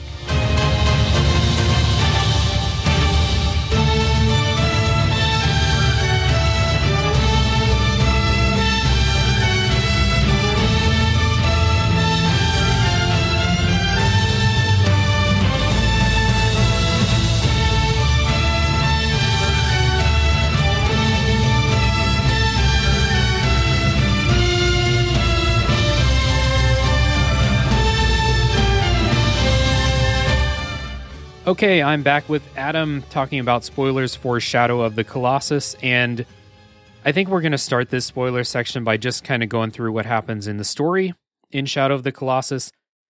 And I want to kind of start with the things that I purposefully withheld from the non-spoiler section. So you get this immediately after killing the first Colossus, and I left this out on purpose. One of the first things that kind of gave me this feeling like, fuck yeah, I killed this giant thing. Oh, wait. Why are there black, tendrils of smoke coming to get me? That's what they look like in the remake. They look a little bit different in the original version. You're like, you're taking a strut basically away from the dead Colossus almost, and then these black tendrils come and envelop you, and you're like, oh, hold on. That doesn't feel like something that should happen after I emerge victorious from an epic struggle against this Colossus. That's not good. Yeah. Every time you kill a Colossus in this game, the Colossus itself is like slowly enveloped in like this black shadow. And then from the black shadow, these tendrils like snake out and then hunt you down no matter where you are, no matter how far you run. They just like seek in on you. And then Wander collapses. And then there's like this kind of psychedelic, almost like 2001-esque, like tunnel that you travel to. And then you wake up back at the Shrine of Worship. And above you, as Wander lies unconscious on the marble floor, is one of these shadowy figures. Like it's a man-shaped shadow. Yeah. And every time you kill a Colossus, a new one is added to the throng. And so you just start like, by Colossus 3 or 4, you're just like, this is not going to end well. This isn't good. After you kill the first Colossus, you're like, I don't feel great about that. But like you said, after maybe number 4, there's like 4 of these shadowy figures like looming over you as Wander's just kind of laying on the floor in the shrine. You're like, okay, that's not good. Yeah.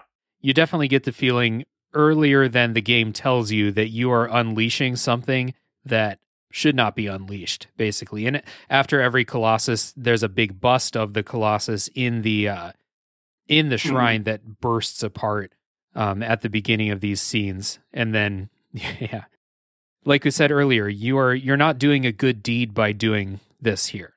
You just don't know exactly what's happening in addition to killing the colossi, you don't know exactly what's going on until you kill a few of them or a handful of them. Yeah.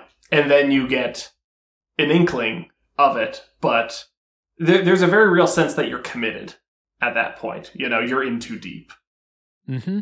Something else I love about that is that there's always a very deliberate camera movement. So, like, the camera frames Wander lying there with this growing posse of shadows around him, and then it very deliberately moves to show the statue, which then, like, explodes in a burst of light. And then the camera pans back as Wander starts getting up and the shadows are gone. And so I don't believe at any point that Wander is really aware of those shadowy presences, but us as the audience, like, it functions as dramatic irony where it gives us as the audience members like this additional layer of dread. Right. And as the game progresses and as more and more of these shadows, like, pass through you, you know, after killing the Colossus, these tendrils, like, seemingly go into you. I haven't seen how obvious it is in the remake version, but in the original, like, it's a very slow progress, but you see that Wander's body, like, physically begins to degrade. Like, he becomes like really pallid and haunted looking, like, which is it's wonderfully subtle. They do that in the remake too. And it's definitely, like you said, subtle, but noticeable. I noticed that my first playthrough, and I'm not generally someone who would pick up on that if it's, like, super subtle. It's not like the difference between being human and hollowed in Dark Souls. And since it is, I assume it's a little bit each time until, like, you know, maybe you've killed 7 or 9 colossi and you look and you're like, oh, he's, you know, he doesn't look okay, you know? Yeah. Like, it starts out with him looking like he's just, like, got a flu. Like, he's just, like, looking under the weather. And then by the time you get to, like, 15 and 16, like, you look like a walking corpse almost. Like, it's really, like, kind of grim looking. Like, there's a sense that he's just pushing through, like, this physical corruption. Yeah. And I guess that kind of frames the last few colossi in a very cool way, because I believe, well, number 16 is the biggest one, and it's the biggest challenge. It would be the biggest physical challenge, for sure. And I believe number 15 is other than the last one, the biggest one. The one where you're inside of these kind of, like, city walls, and you gotta get up that way. I feel like they save a lot of the bigger ones for the last handful, I would say. The one in the desert that's flying through the sky and stuff like that. God, I love that desert one. Oh boy. Yeah. Like, what a spectacle. And then the final Colossus it's like fighting the Statue of Liberty. Like, it's enormous. It is. That's a good first of all, the image of someone fighting the Statue of Liberty is very funny, but that is a good comparison for what it's like, because it's huge. I actually hate the last Colossus as a gameplay thing. I don't think it's very fun, but, like, as a spectacle, it's really cool. And, like, it's raining, it's storming. A lot of the Colossi fights until then are all, as far as I know, they're either in a cave or they're outside in the daytime in the sunshine. This last one is, like, it's dark, it's storming, very visually striking. Yeah. It looks incredible. And, like, when the camera first, like, the camera frames each Colossus when you first encounter them. And this one, you know, you've probably been feeling pretty bad about some of these things that you've been killing. It looks like a fucking demon. Like, what it reminds me of is the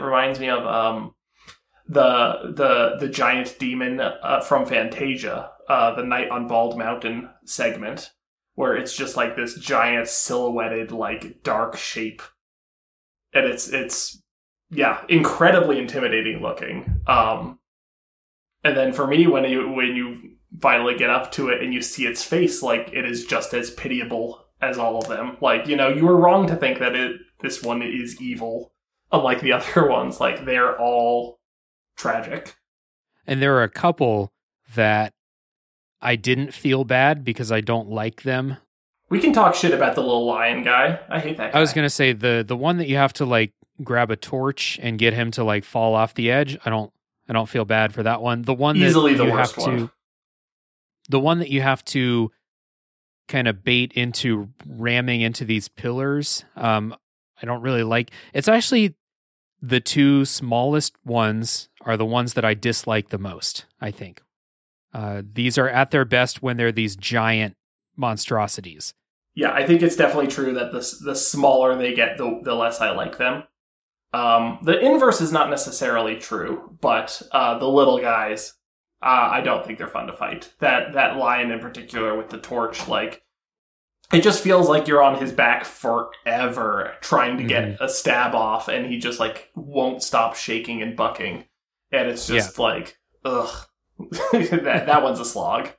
Part of me was like, this game is called Shadow of the Colossus, and I'm fighting all of these giant things, and then suddenly there's this thing that's like, 3 times the size of your character, and I was like, this, I guess there's a puzzle to all of these, and maybe they were starting to run out of ideas for things to do with a big dude, so why not a small dude? We can have some different puzzles here, but I didn't find them to be nearly as epic as the other ones, and then also not as fun. And also, this is a mechanic that, like, maybe we could have talked about before the spoiler wall, but something that I find very frustrating that, like, really comes home to roost with him is that, like, they want to give this tremendous sense of weight and impact to everything, even if it only, like, nudges your health bar. It's really hard to lose all your health in this game. Mm-hmm.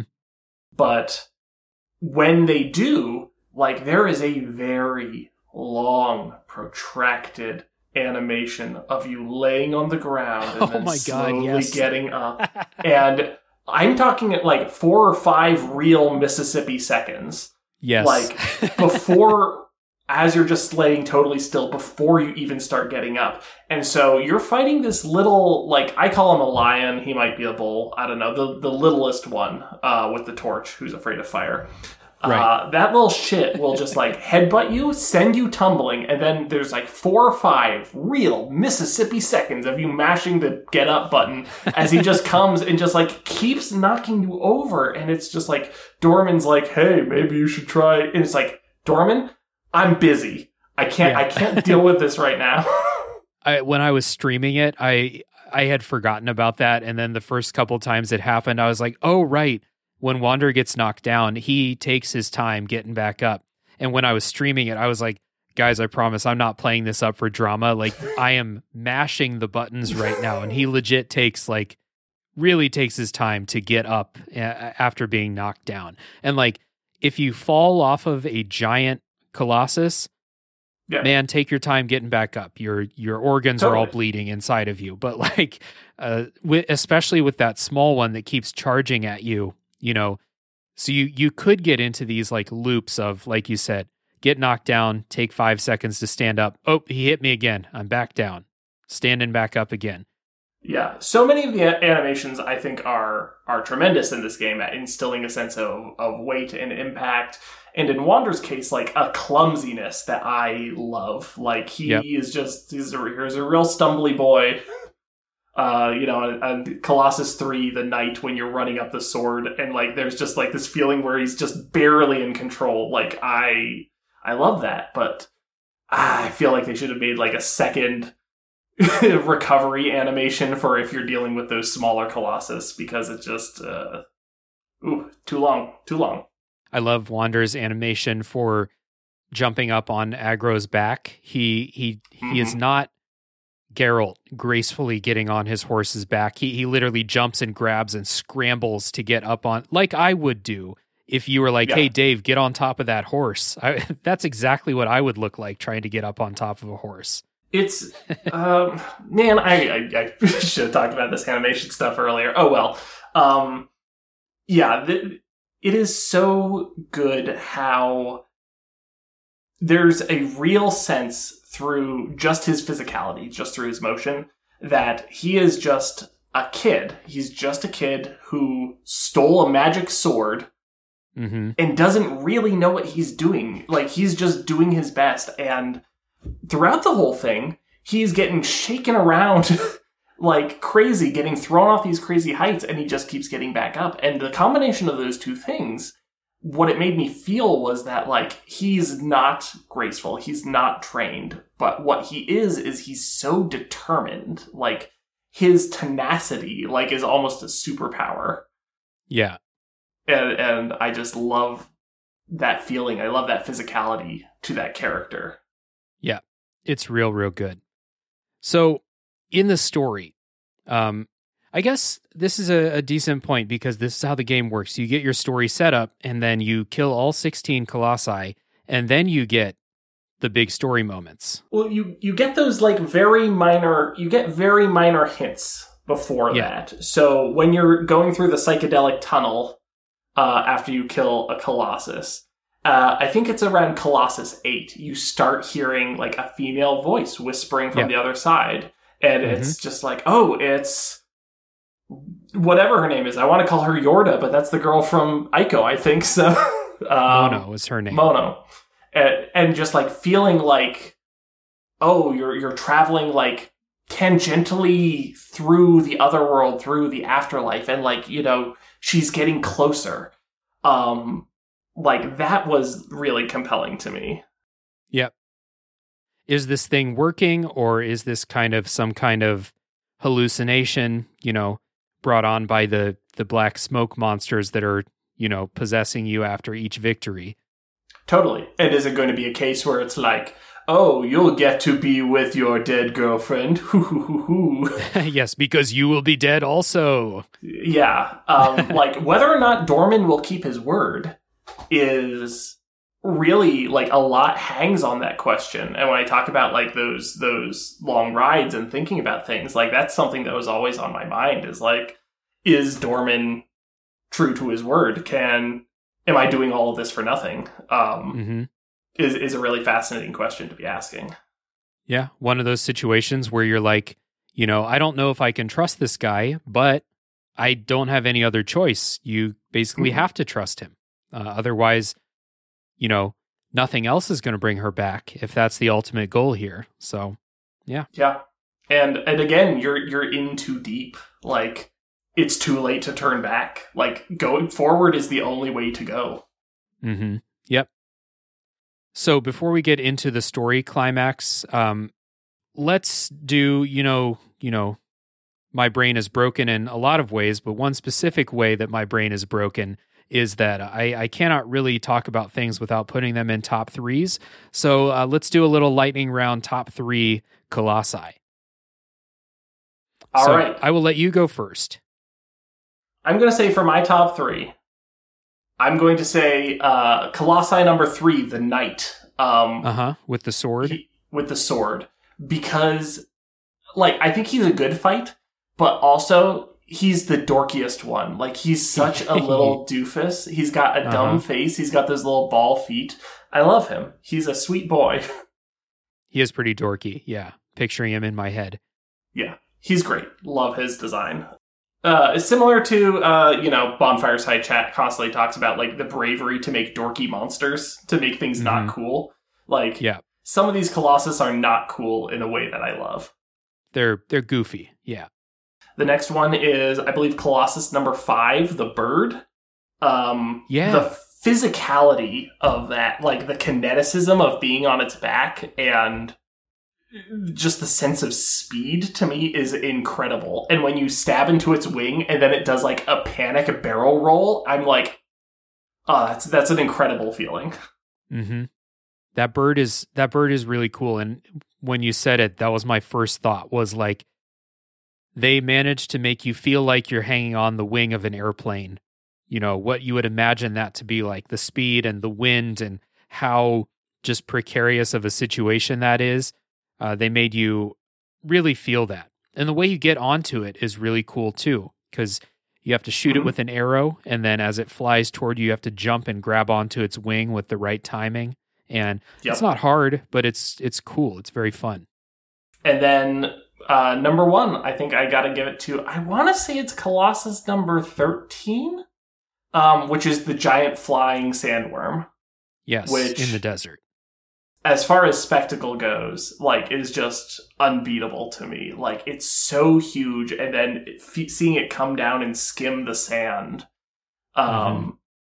is just incredibly cool. And then you grab onto this flipper, and that's not the end of it. What happens is, like, it flies up and then it kind of levels out. And then you have to do this jump from the flipper to the body itself. And making you do that little jump is just like... It's real tense, such a good right? touch. Yeah, like I catch my breath every time. Yeah. That was one of the ones earlier when I was talking about like that, I can see the weak point and I want to get there before it decides to do something. So I'm going to let go of the climbing thing and I'm going to sprint across its back. And if this thing decides like this is the second where it's going to dive down, then I'm fucked. But it's that risk reward thing that thrilling few seconds of going for that weak point. That's a good one. Yeah. Let's see. I guess for my top 3, I really like the first Colossus. I think it's a really good like introduction for what this is going to be like. It's not super challenging. You really, I don't know. It's just a good, almost tutorial. This game doesn't really do tutorials in the way that we think about them now, but it's a very natural tutorial for what you need to do. They teach you how to climb before you do that. You have to climb up some ledges to get to the first Colossus, and then they teach you about climbing up on them. So I guess that'll be my number 3, the first Colossus. The desert sandworm, the one that's flying, you have to shoot the air sacs. One of the only ones that requires you to shoot a bow on horseback, and that could have been really terrible just with the way the controls work in this game. Sometimes that was almost asking too much, but I really do like that one a lot from a spectacle. And let's see, I like the one in the in like the temple, the one with the big beard. You have to get it to like bend down. You can jump up onto its beard. I really like that one. That one feels a bit more puzzly than some of them do, but I really enjoy it. And just a big, again, goofy, a giant Colossus with a big goofy beard. Why would he have a big beard? But I love it. Yeah. Great design. Yeah. Special shout outs. I don't like this one very much, but I do want to just shout out the design to the one that's in the big lake, and it's got a crown of teeth on its head. Yes, that one's very creepy. And the way you can get up on its head and steer it around by smacking its teeth with your sword, and that my teeth are itching thinking about that right now. But very weird, very bad goofy. Sentence we said. Yes.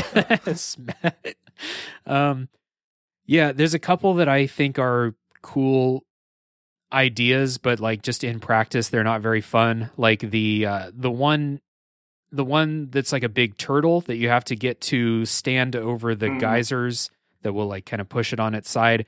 I hate that one, like playing it, but I love turtles, so that's a cool design. We talked about the little guys. I don't really like the little ones that much. And the last Colossus, I really get frustrated in that one.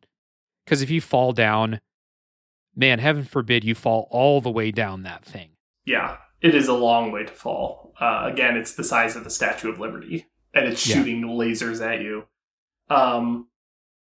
But like, I have a hard time resenting that last one just because the spectacle of that one really does work on me.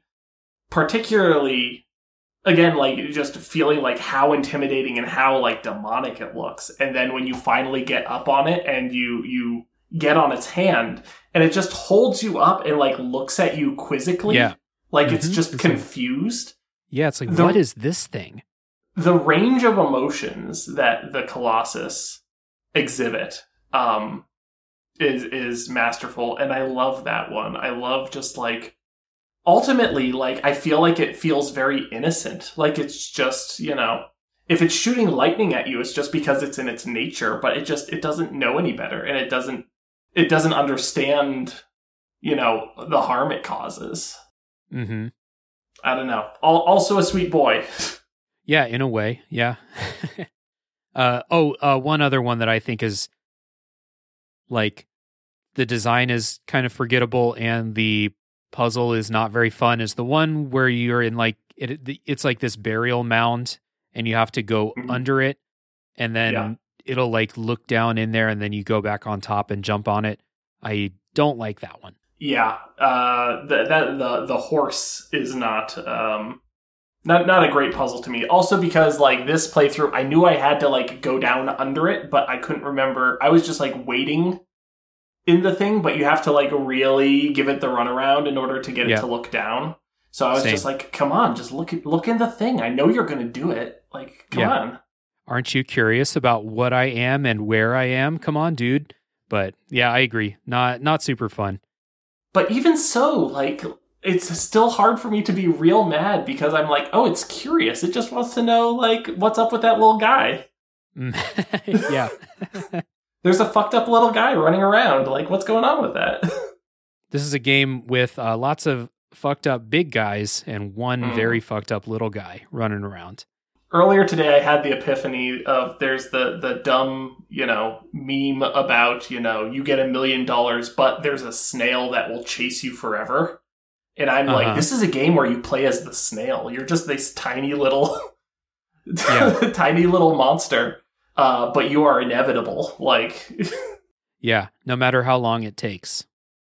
All right, so in the story, and this leads into a question that I've been thinking about the last couple of days. So in the story, you find out that the colossi are containing a piece of Dormin. So each colossi is containing 1/16 of Dormin's life force or something like that. And they were split up and sealed in these colossi to contain Dormin by whoever was able to do this in the past. And that's why Dormin wants you to kill the colossi so you can release these pieces of itself. And that kind of got me thinking. And earlier you were talking about like how some of the colossi feel organic, like there's one that looks like a big monkey. And some of them, like the last one, is a big tower, basically. And there's some of them that look like they're made of stone. And it just makes me wonder, like, were the colossi already there and they were chosen to contain this like life force, or were they constructed purposefully to contain this life force? Because some of them feel like they could have just been these big monsters, these big life forms, but then some of them are very clearly artificial in a lot of ways. So I was thinking about that, and I don't know, I kind of land on the colossi they feel to me like they were purposefully constructed to contain this. Yeah, that's a really kind of fascinating question. And then that also leads into it at the Shrine of Worship. There are the 16 effigies of the colossi, which are also clearly connected. And what are the logistics of how these are created? And I don't have any specific answers because I don't think there are specific answers to give, but like it does create some very evocative imagery of like ceremonies with them, carving up this demon into pieces and then placing them into these stone idols.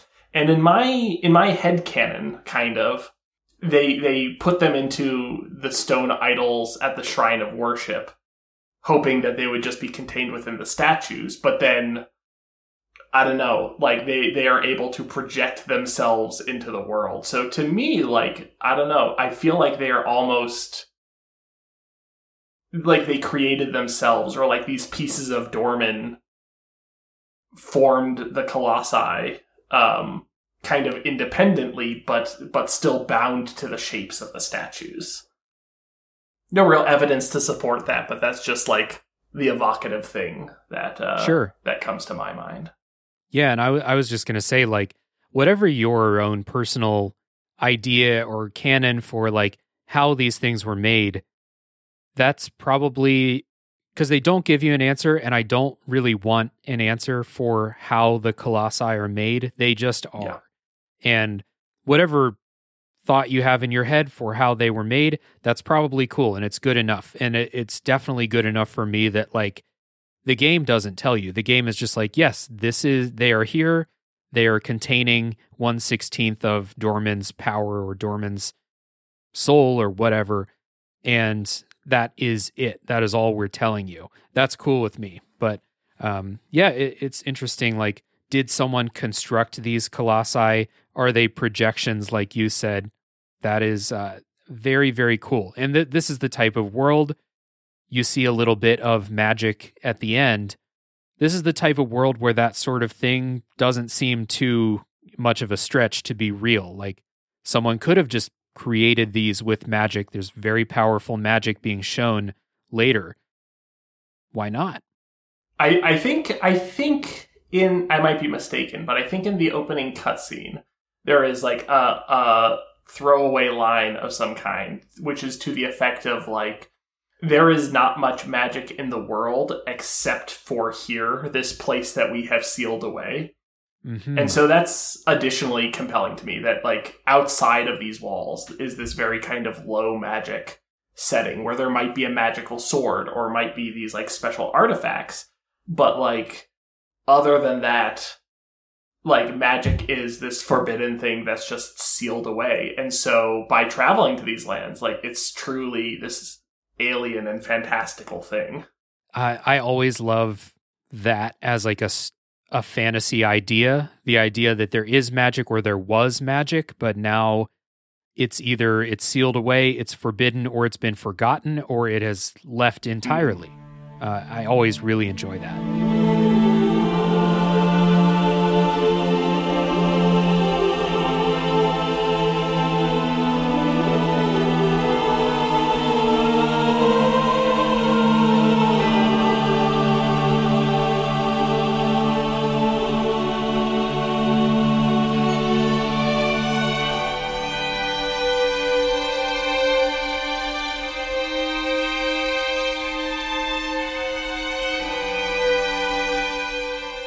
So in this story, as you go along, you start to get these cutscenes maybe halfway through, very short cutscenes of people that are tailing Wander, trying to catch up to him.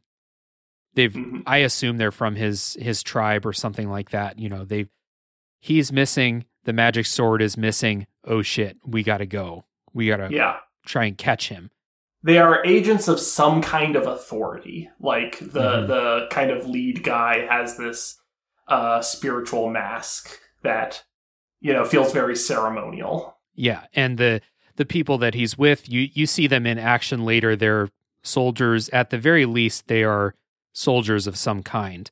And then he, the main, the leader of the group, it feels to me like, again, some kind of tribal chief or shaman or something like that, because he's the only other person you see doing any kind of magic later. And this is not something I saw in the game, but reading about it, maybe this is another thing that the developers had said, or maybe this was in another game, I can't remember, but that Mono had been sacrificed for some reason. And we don't really get the relationship to Wander. If it's a girlfriend or a sister, they don't tell you in this game. Maybe developers have stated that. Do you know? No, I don't know. And if there's an answer, I don't want to hear it. Like, I like the ambiguity where it's, you know, it doesn't matter the nature of the relationship, just that this bond is strong enough that he's willing to, you know, to make this devil's bargain. Right.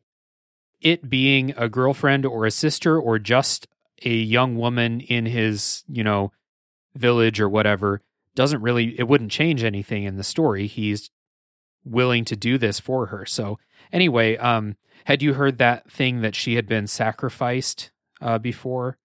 I think in the opening cutscene, he mentions that she was sacrificed.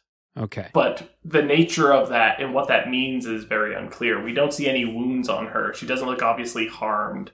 She doesn't look like, you know, she's an old corpse ready to be buried, you know. Right. She still has like a vitality to her, which like does also raise interesting questions to me about like what the nature of this sacrifice is, like what they took from her. Yeah.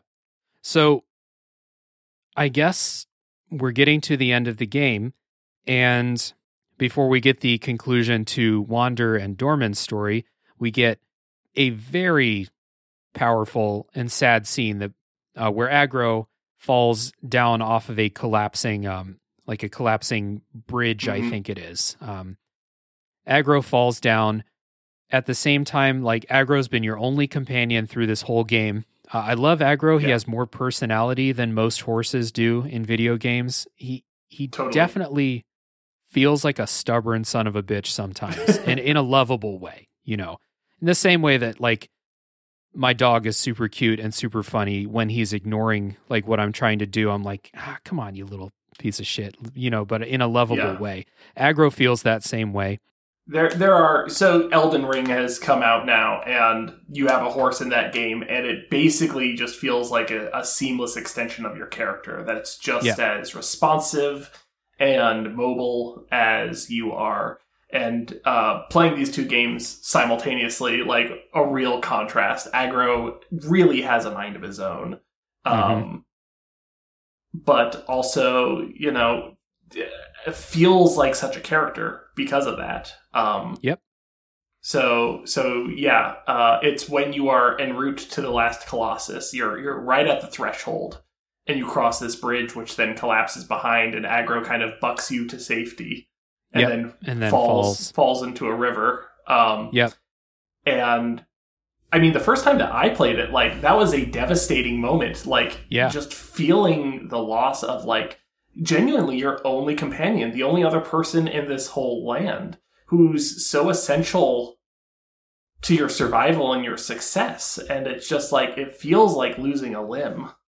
And I don't think we mentioned it, but on the controller, there's a dedicated call your horse button.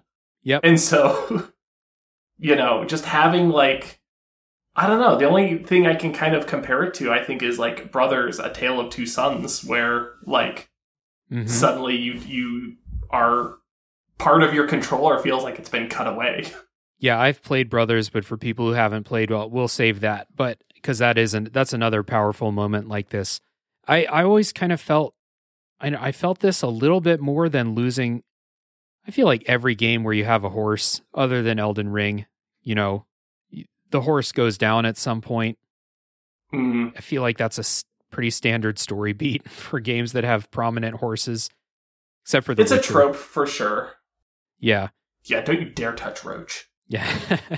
Well, that's one of my favorite things about Geralt, is that when Roach dies, he just buys a new horse and names it Roach. Just gets a new Roach. It's fine. Anyway, in this game, like, so every time you wake up in the shrine after, being enveloped by the shadows, and then the shadows are standing over you, and you get this feeling, Aggro always walks up the steps and greets you when you're ready to set out again. You're like, okay, whatever I just saw, that was fucked up, but my buddy's here. We're ready to go out and get the next one. And then when he falls, and that is a good point. He doesn't just fall. He bucks you off of him to get you to the cliff edge, and then he falls. Yeah. It's a reverse Yoshi. Yeah, the reverse Yoshi. That was like Homeward Bound when you thought Shadow dies in Homeward Bound, if you've seen that, or people listening. Really felt that, I don't want to say more than all the other horse deaths in video games, but it was certainly one of the most affecting ones, because in most of the other games, you're not alone with your horse. This is truly, Wander has now lost his only friend, his companion. He is now alone trying to go do kill the last Colossus. Which, again, that last Colossus is so, like, frightening looking and intimidating, and this wound of losing your horse is, like, so raw. It feels like they really are trying to get you to, like, hate this last Colossus, that you really want to just, like, fuck this guy. Like, yeah, they're trying to provoke something in you. And you do get a little bit of, like, Wander takes a second and kind of mourns the fact that Aggro fell, but he very quickly, he's like, okay, moving on. Like, he's very driven at this point to go get this done. Yeah. You're in too deep. Can't stop now. Yep. So that was a very good moment. And then, getting to kind of the climax here, when and this was absolutely wild the first time. So after you beat the last Colossus, all of those shadow figures that have been like standing over your body this whole time, they possess Wander just as the, authorities get there. They catch you finally, but it's too late. And crucially, this is like the fulfillment of the bargain. We don't know if Dorman has fulfilled his end of the bargain yet. Right. And so, like, it's teetering in the balance where, like, he has been possessed and suddenly there's this new conflict and it might all be for nothing. Yeah. So, well, if you're listening or if you've forgotten, if you haven't played or if you've forgotten, Wander is kind of absorbs all these shadows and grows into this black demonic figure that is now towering above all of these small people. The roles are reversed from the whole game up until now. And I didn't know this my first playthrough. And the reason I know I didn't know this is I got a trophy on my replay for doing this. But you can attack the little dudes. You have like a, like a fire breath attack. You can like swipe down at them. It's very hard. It's very clumsy to control this, monster. Yeah. But you can attack them, and I don't know if you can kill all of them. I don't know if they're too fast, but you can definitely try. Yeah. You are it is fascinating to have the roles reversed because you are used to being the small, nimble thing that can get out of the way, and now you are so slow. And your every attack you do has such a huge wind up, and you just watch, them scramble out of the way from your clumsy fists, and it's a really fascinating feeling to just have the shoe be on the other foot, and to have it expressed through play. Yeah, and I was just gonna say, like, I don't know if it's a video game mentality thing or if it's something that the story naturally made me want to do. I don't know why I as a player, my first thought was kill these little dudes, but that was what my thought was Definitely. kill. And I don't know if this is just video game conditioning from playing video games for 30 years or whatever, but that was my first thought. My first thought was not, oh God, I'm the bad guy, I need to let them put me down. That was not what I thought. I was like, these guys, I'm gonna flame breath these motherfuckers. Yeah, you're in too deep. You're too committed. Like, yeah, what's happening to you is horrible, but like, there's a very distinct impression that there's part of Wander still in there, still in this shadow monster. And me personally, like, I was desperate to keep them away from Mono. Like, I needed to protect her. This bargain needed to be fulfilled. We can't have gotten this far and not bring her back. And so, yeah, like, just me role playing and being in that perspective, like, I was doing everything I could to push them back. Yeah, it's a very good thing that I only even thought about in hindsight. Like, in the moment, the decision to attack the soldiers was extremely obvious. There was no second guessing that. No. And also, I just want to say that, like, from aggro falling onwards, this is maybe the strongest expression of, like, storytelling through mechanics that I can think of in games, of just, like, them putting it in your hands and having you feel what's happening because of how you are playing, how you are interacting, between losing the horse button on your controller and then becoming Dorman and doing this through play, and then this final moment that we're going to get to very shortly, which is just, I mean, for me, one of the most powerful, like, play experiences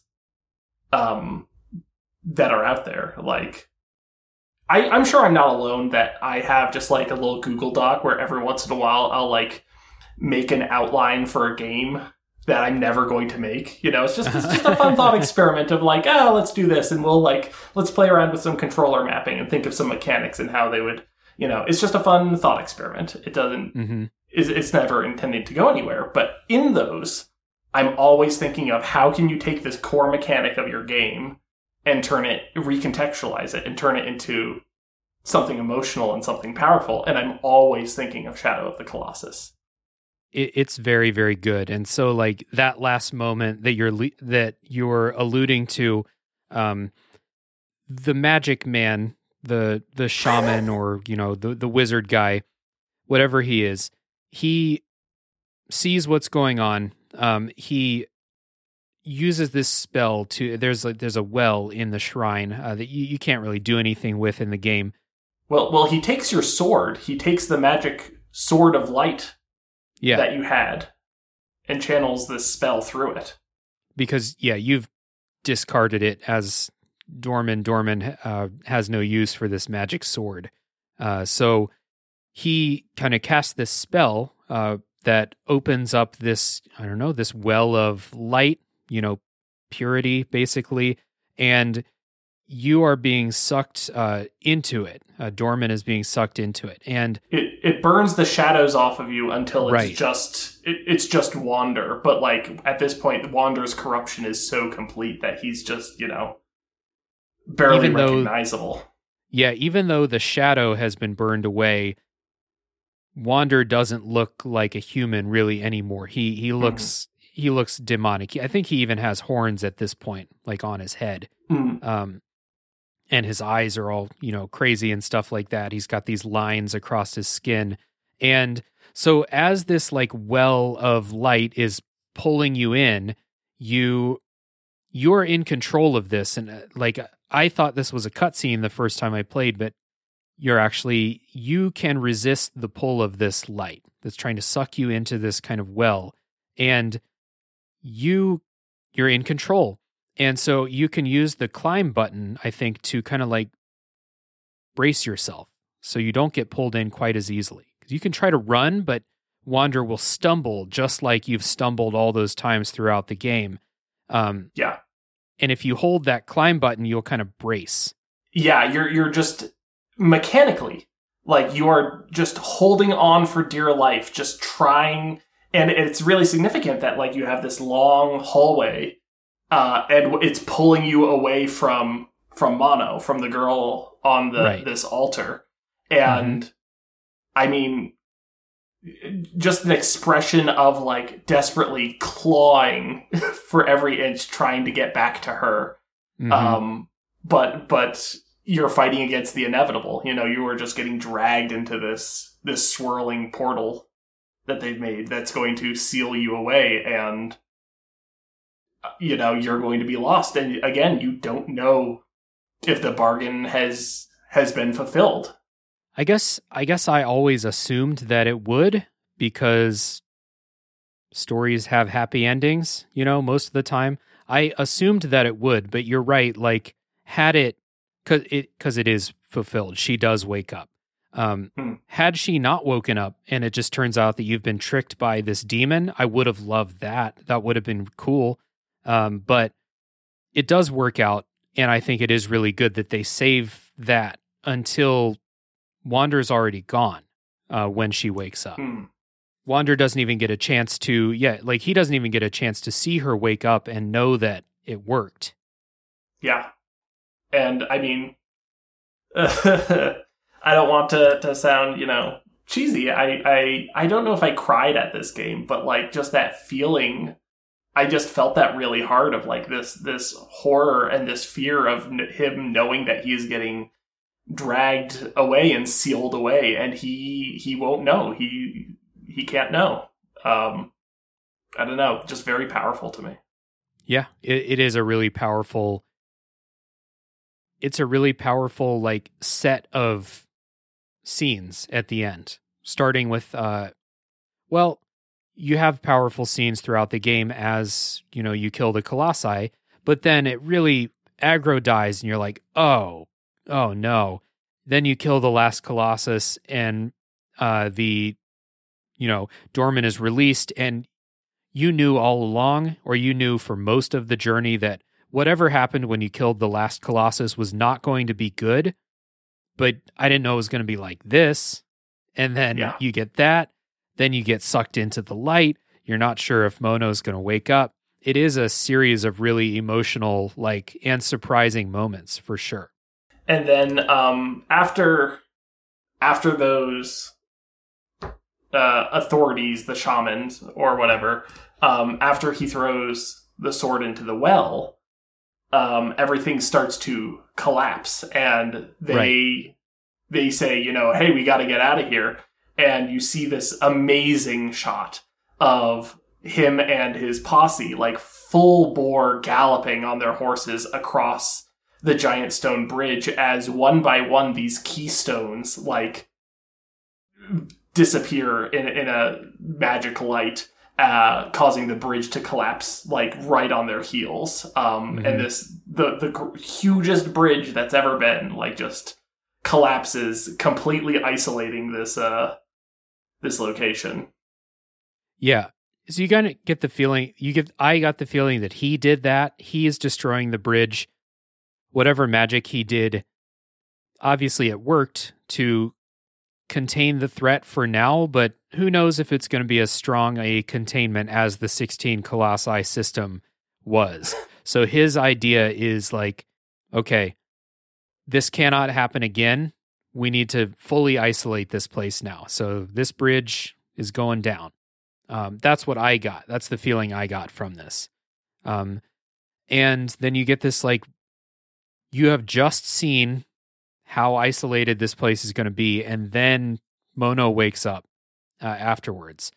And Agro returns, which is again, this is why it really made me think of Homeward Bound. It had that exact same energy as when Shadow limps in at the end of Homeward Bound when you thought he was gone. Agro limps in, obviously going on 3 legs, and Mono wakes up.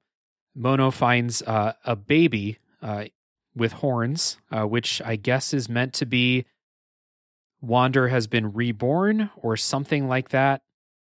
Yeah, I read it as a reincarnation, like this kind of synthesis. Like, I mean, to me, I think it's that Dorman was sealed inside Wander, and then both of them were reborn as this new thing, this third thing.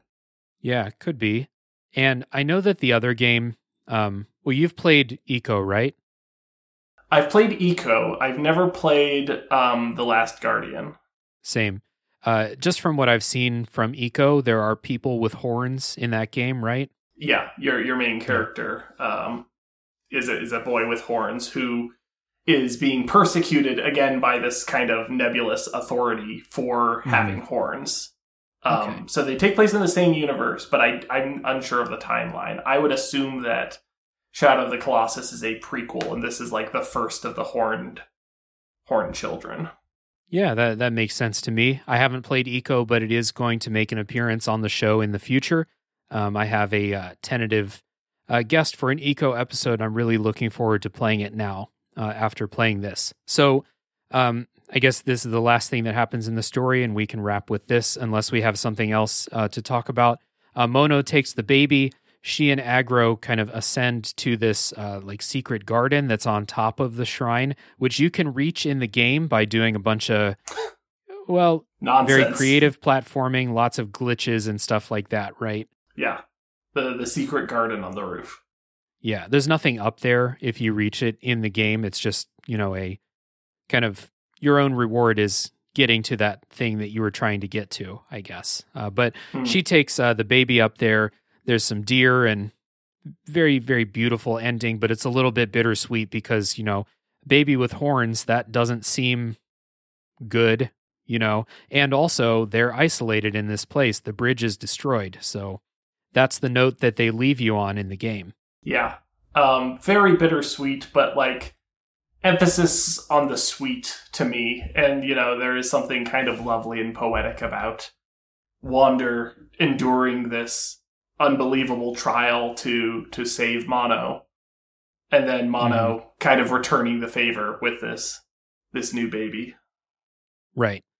And that's how the game ends, that you don't get any further exposition on what's going on with anyone in the story. I think that stuff is playing as the credits are playing, and then that's the end of the game. So I guess the last question that I had, I was going to ask earlier, but then we got into what was going on. At what point did you realize that you're not doing a good deed here, and you realize that this was all going to be horrible once you completed it?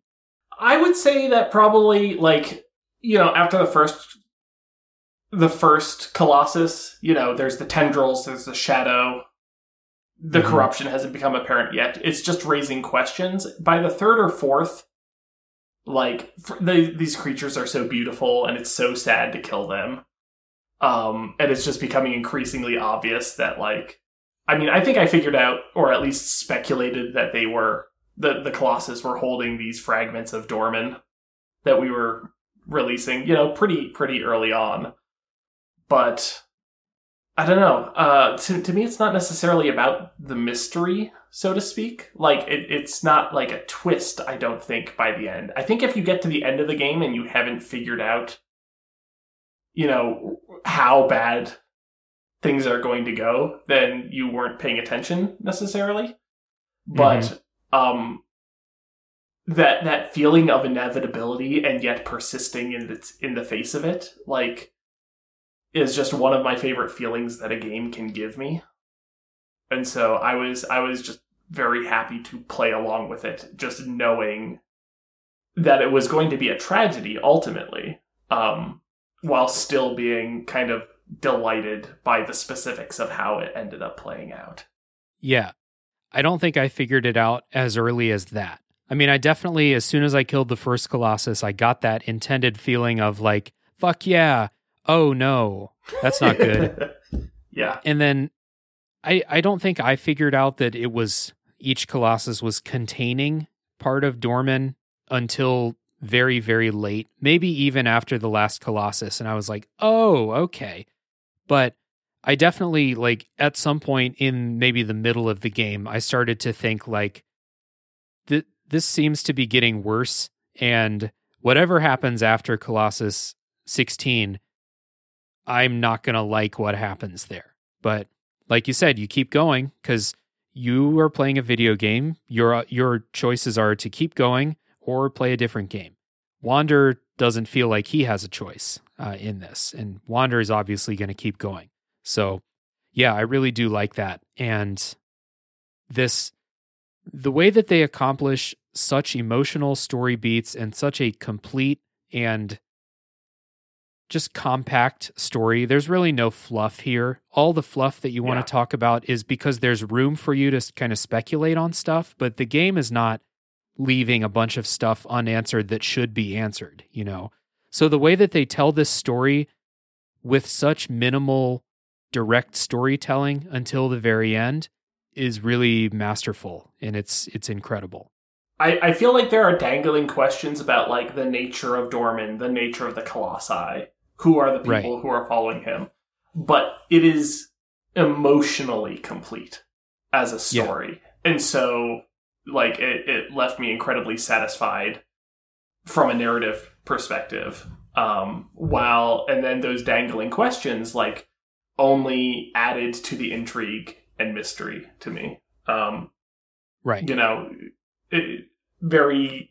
see the direct lineage between this and, like, the storytelling style in Dark Souls.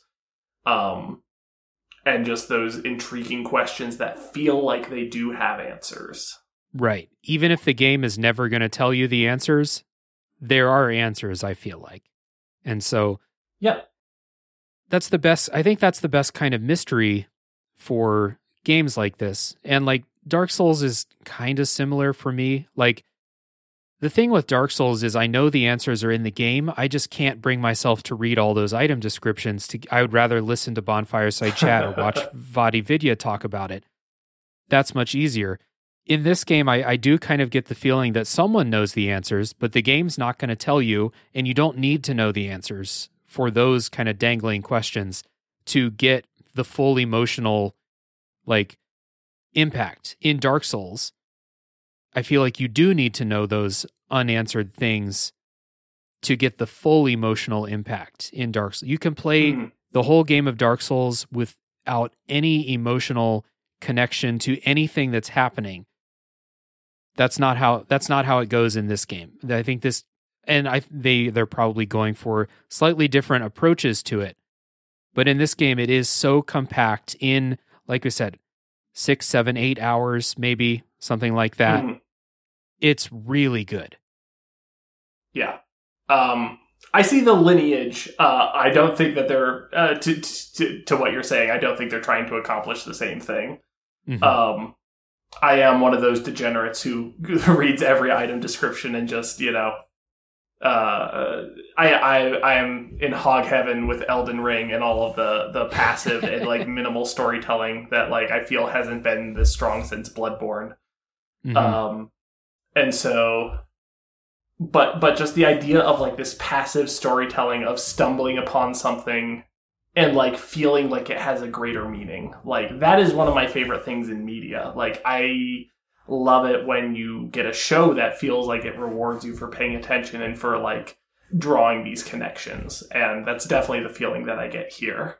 Absolutely. And I think it's also very cool that this game works where even if you're not going through and asking the questions about like, what was this, there's this Colosseum where you fight one of the Colossi. And it's like, even if you're going through and you're being like, this looks like a Colosseum, cool. And you don't ask any more questions, you still get that feeling of like, there was a culture here a long, long time ago. Even if you don't continue the line of questioning, you'll still get a little bit of that impact. And the story is impossible to miss in this game. The story and the emotions that you're supposed to feel, I think, are just masterfully executed. So it's really hard for a game with such a minimalist like method of telling its story until the very end. But they tell so much story with so little. That's what I'm trying to get to. And it's so well done. In the world of animation, like one of the highest ideals that I feel like you can strive for is to be able to tell story without dialogue. Because if you can just tell story through action, that's a universal language. You don't need words for that. It's something that just resonates really hard and across a wide group of people. And this isn't a story that's told without words, but it is told with few words. And so much of like the big feelings come through the play. Like telling the story through the play at the end there, I feel is a universal language. And I don't know, I just can't really understand the kind of person who would get to the end of the game and not just be desperately clawing at those stairs, trying to get back to her. Like, yeah, one of my favorite stories in games. Yep, totally agree. Very well said. So, Adam, thank you so much for coming on the show. This has been a blast. Again, for such a short game, we're at about 3 hours of recording now. There's so much to talk about and so much to dig into, and I couldn't think of a better guest to get into it with. So thank you so much, Adam. Yeah, incredibly rich, and like we didn't even, go Colossus by Colossus. I feel like there's still far more words that we could talk about it, like, which is crazy. I feel like I could talk about this game for the length of time it takes to play this game. Yep. Like, incredibly rich, wonderful, and it's been a huge pleasure to be on here. So thank you so much for the invite. Yeah, this has been a good time. Everybody listening, thank you for listening. Again, check the show notes for links to everything that Adam is up to, as well as Tales from the Backlog and a Top 3 podcast stuff. If you have listened this far, I appreciate you very much. I hope that you had as good a time with Shadow of the Colossus as both of us did. Or if you're listening and you haven't played it yet, even knowing this stuff, I still think that this is worth playing. I think you will get some emotional impact because you can hear us talk about these moments, but seeing it and playing it and feeling it for yourself, there is a definite, like, there is still something there for you. And like, even when I replayed this game, I still got some emotional moments. I was a little bit disconnected from it because I was streaming, which is not, this is a fun game to stream and watch, but streaming is, for me, it takes me a little bit away from the game itself, but I still got some big emotional moments in here, even though I knew exactly what was going to happen. And Adam, I assume it was the same way for you when you replay this game. Yeah, I mean, again, conservatively, this is my 6th playthrough of the game, and it still hits me. Like it works on me every time. There's no amount of like distance or familiarity that prevents me from feeling what it wants me to feel. Right. And that is just, it's some of the highest praise that you can give a game, games that are using interactivity and stuff to tell stories in ways that only a game could. You know, yeah, very much. If they were to make a TV show about Shadow of the Colossus, it would be fun to watch. I'm not sure that you would get the same emotional feeling that you would get playing the game, but you might. I don't know. People are professionals at making shows and stuff like that. They might pull it off, but it is a very special game. So once again, thank you everybody for listening. Adam, one more time, thank you for coming on the show. This has been a blast. Everybody, tune in next time for the next game that comes out of the backlog.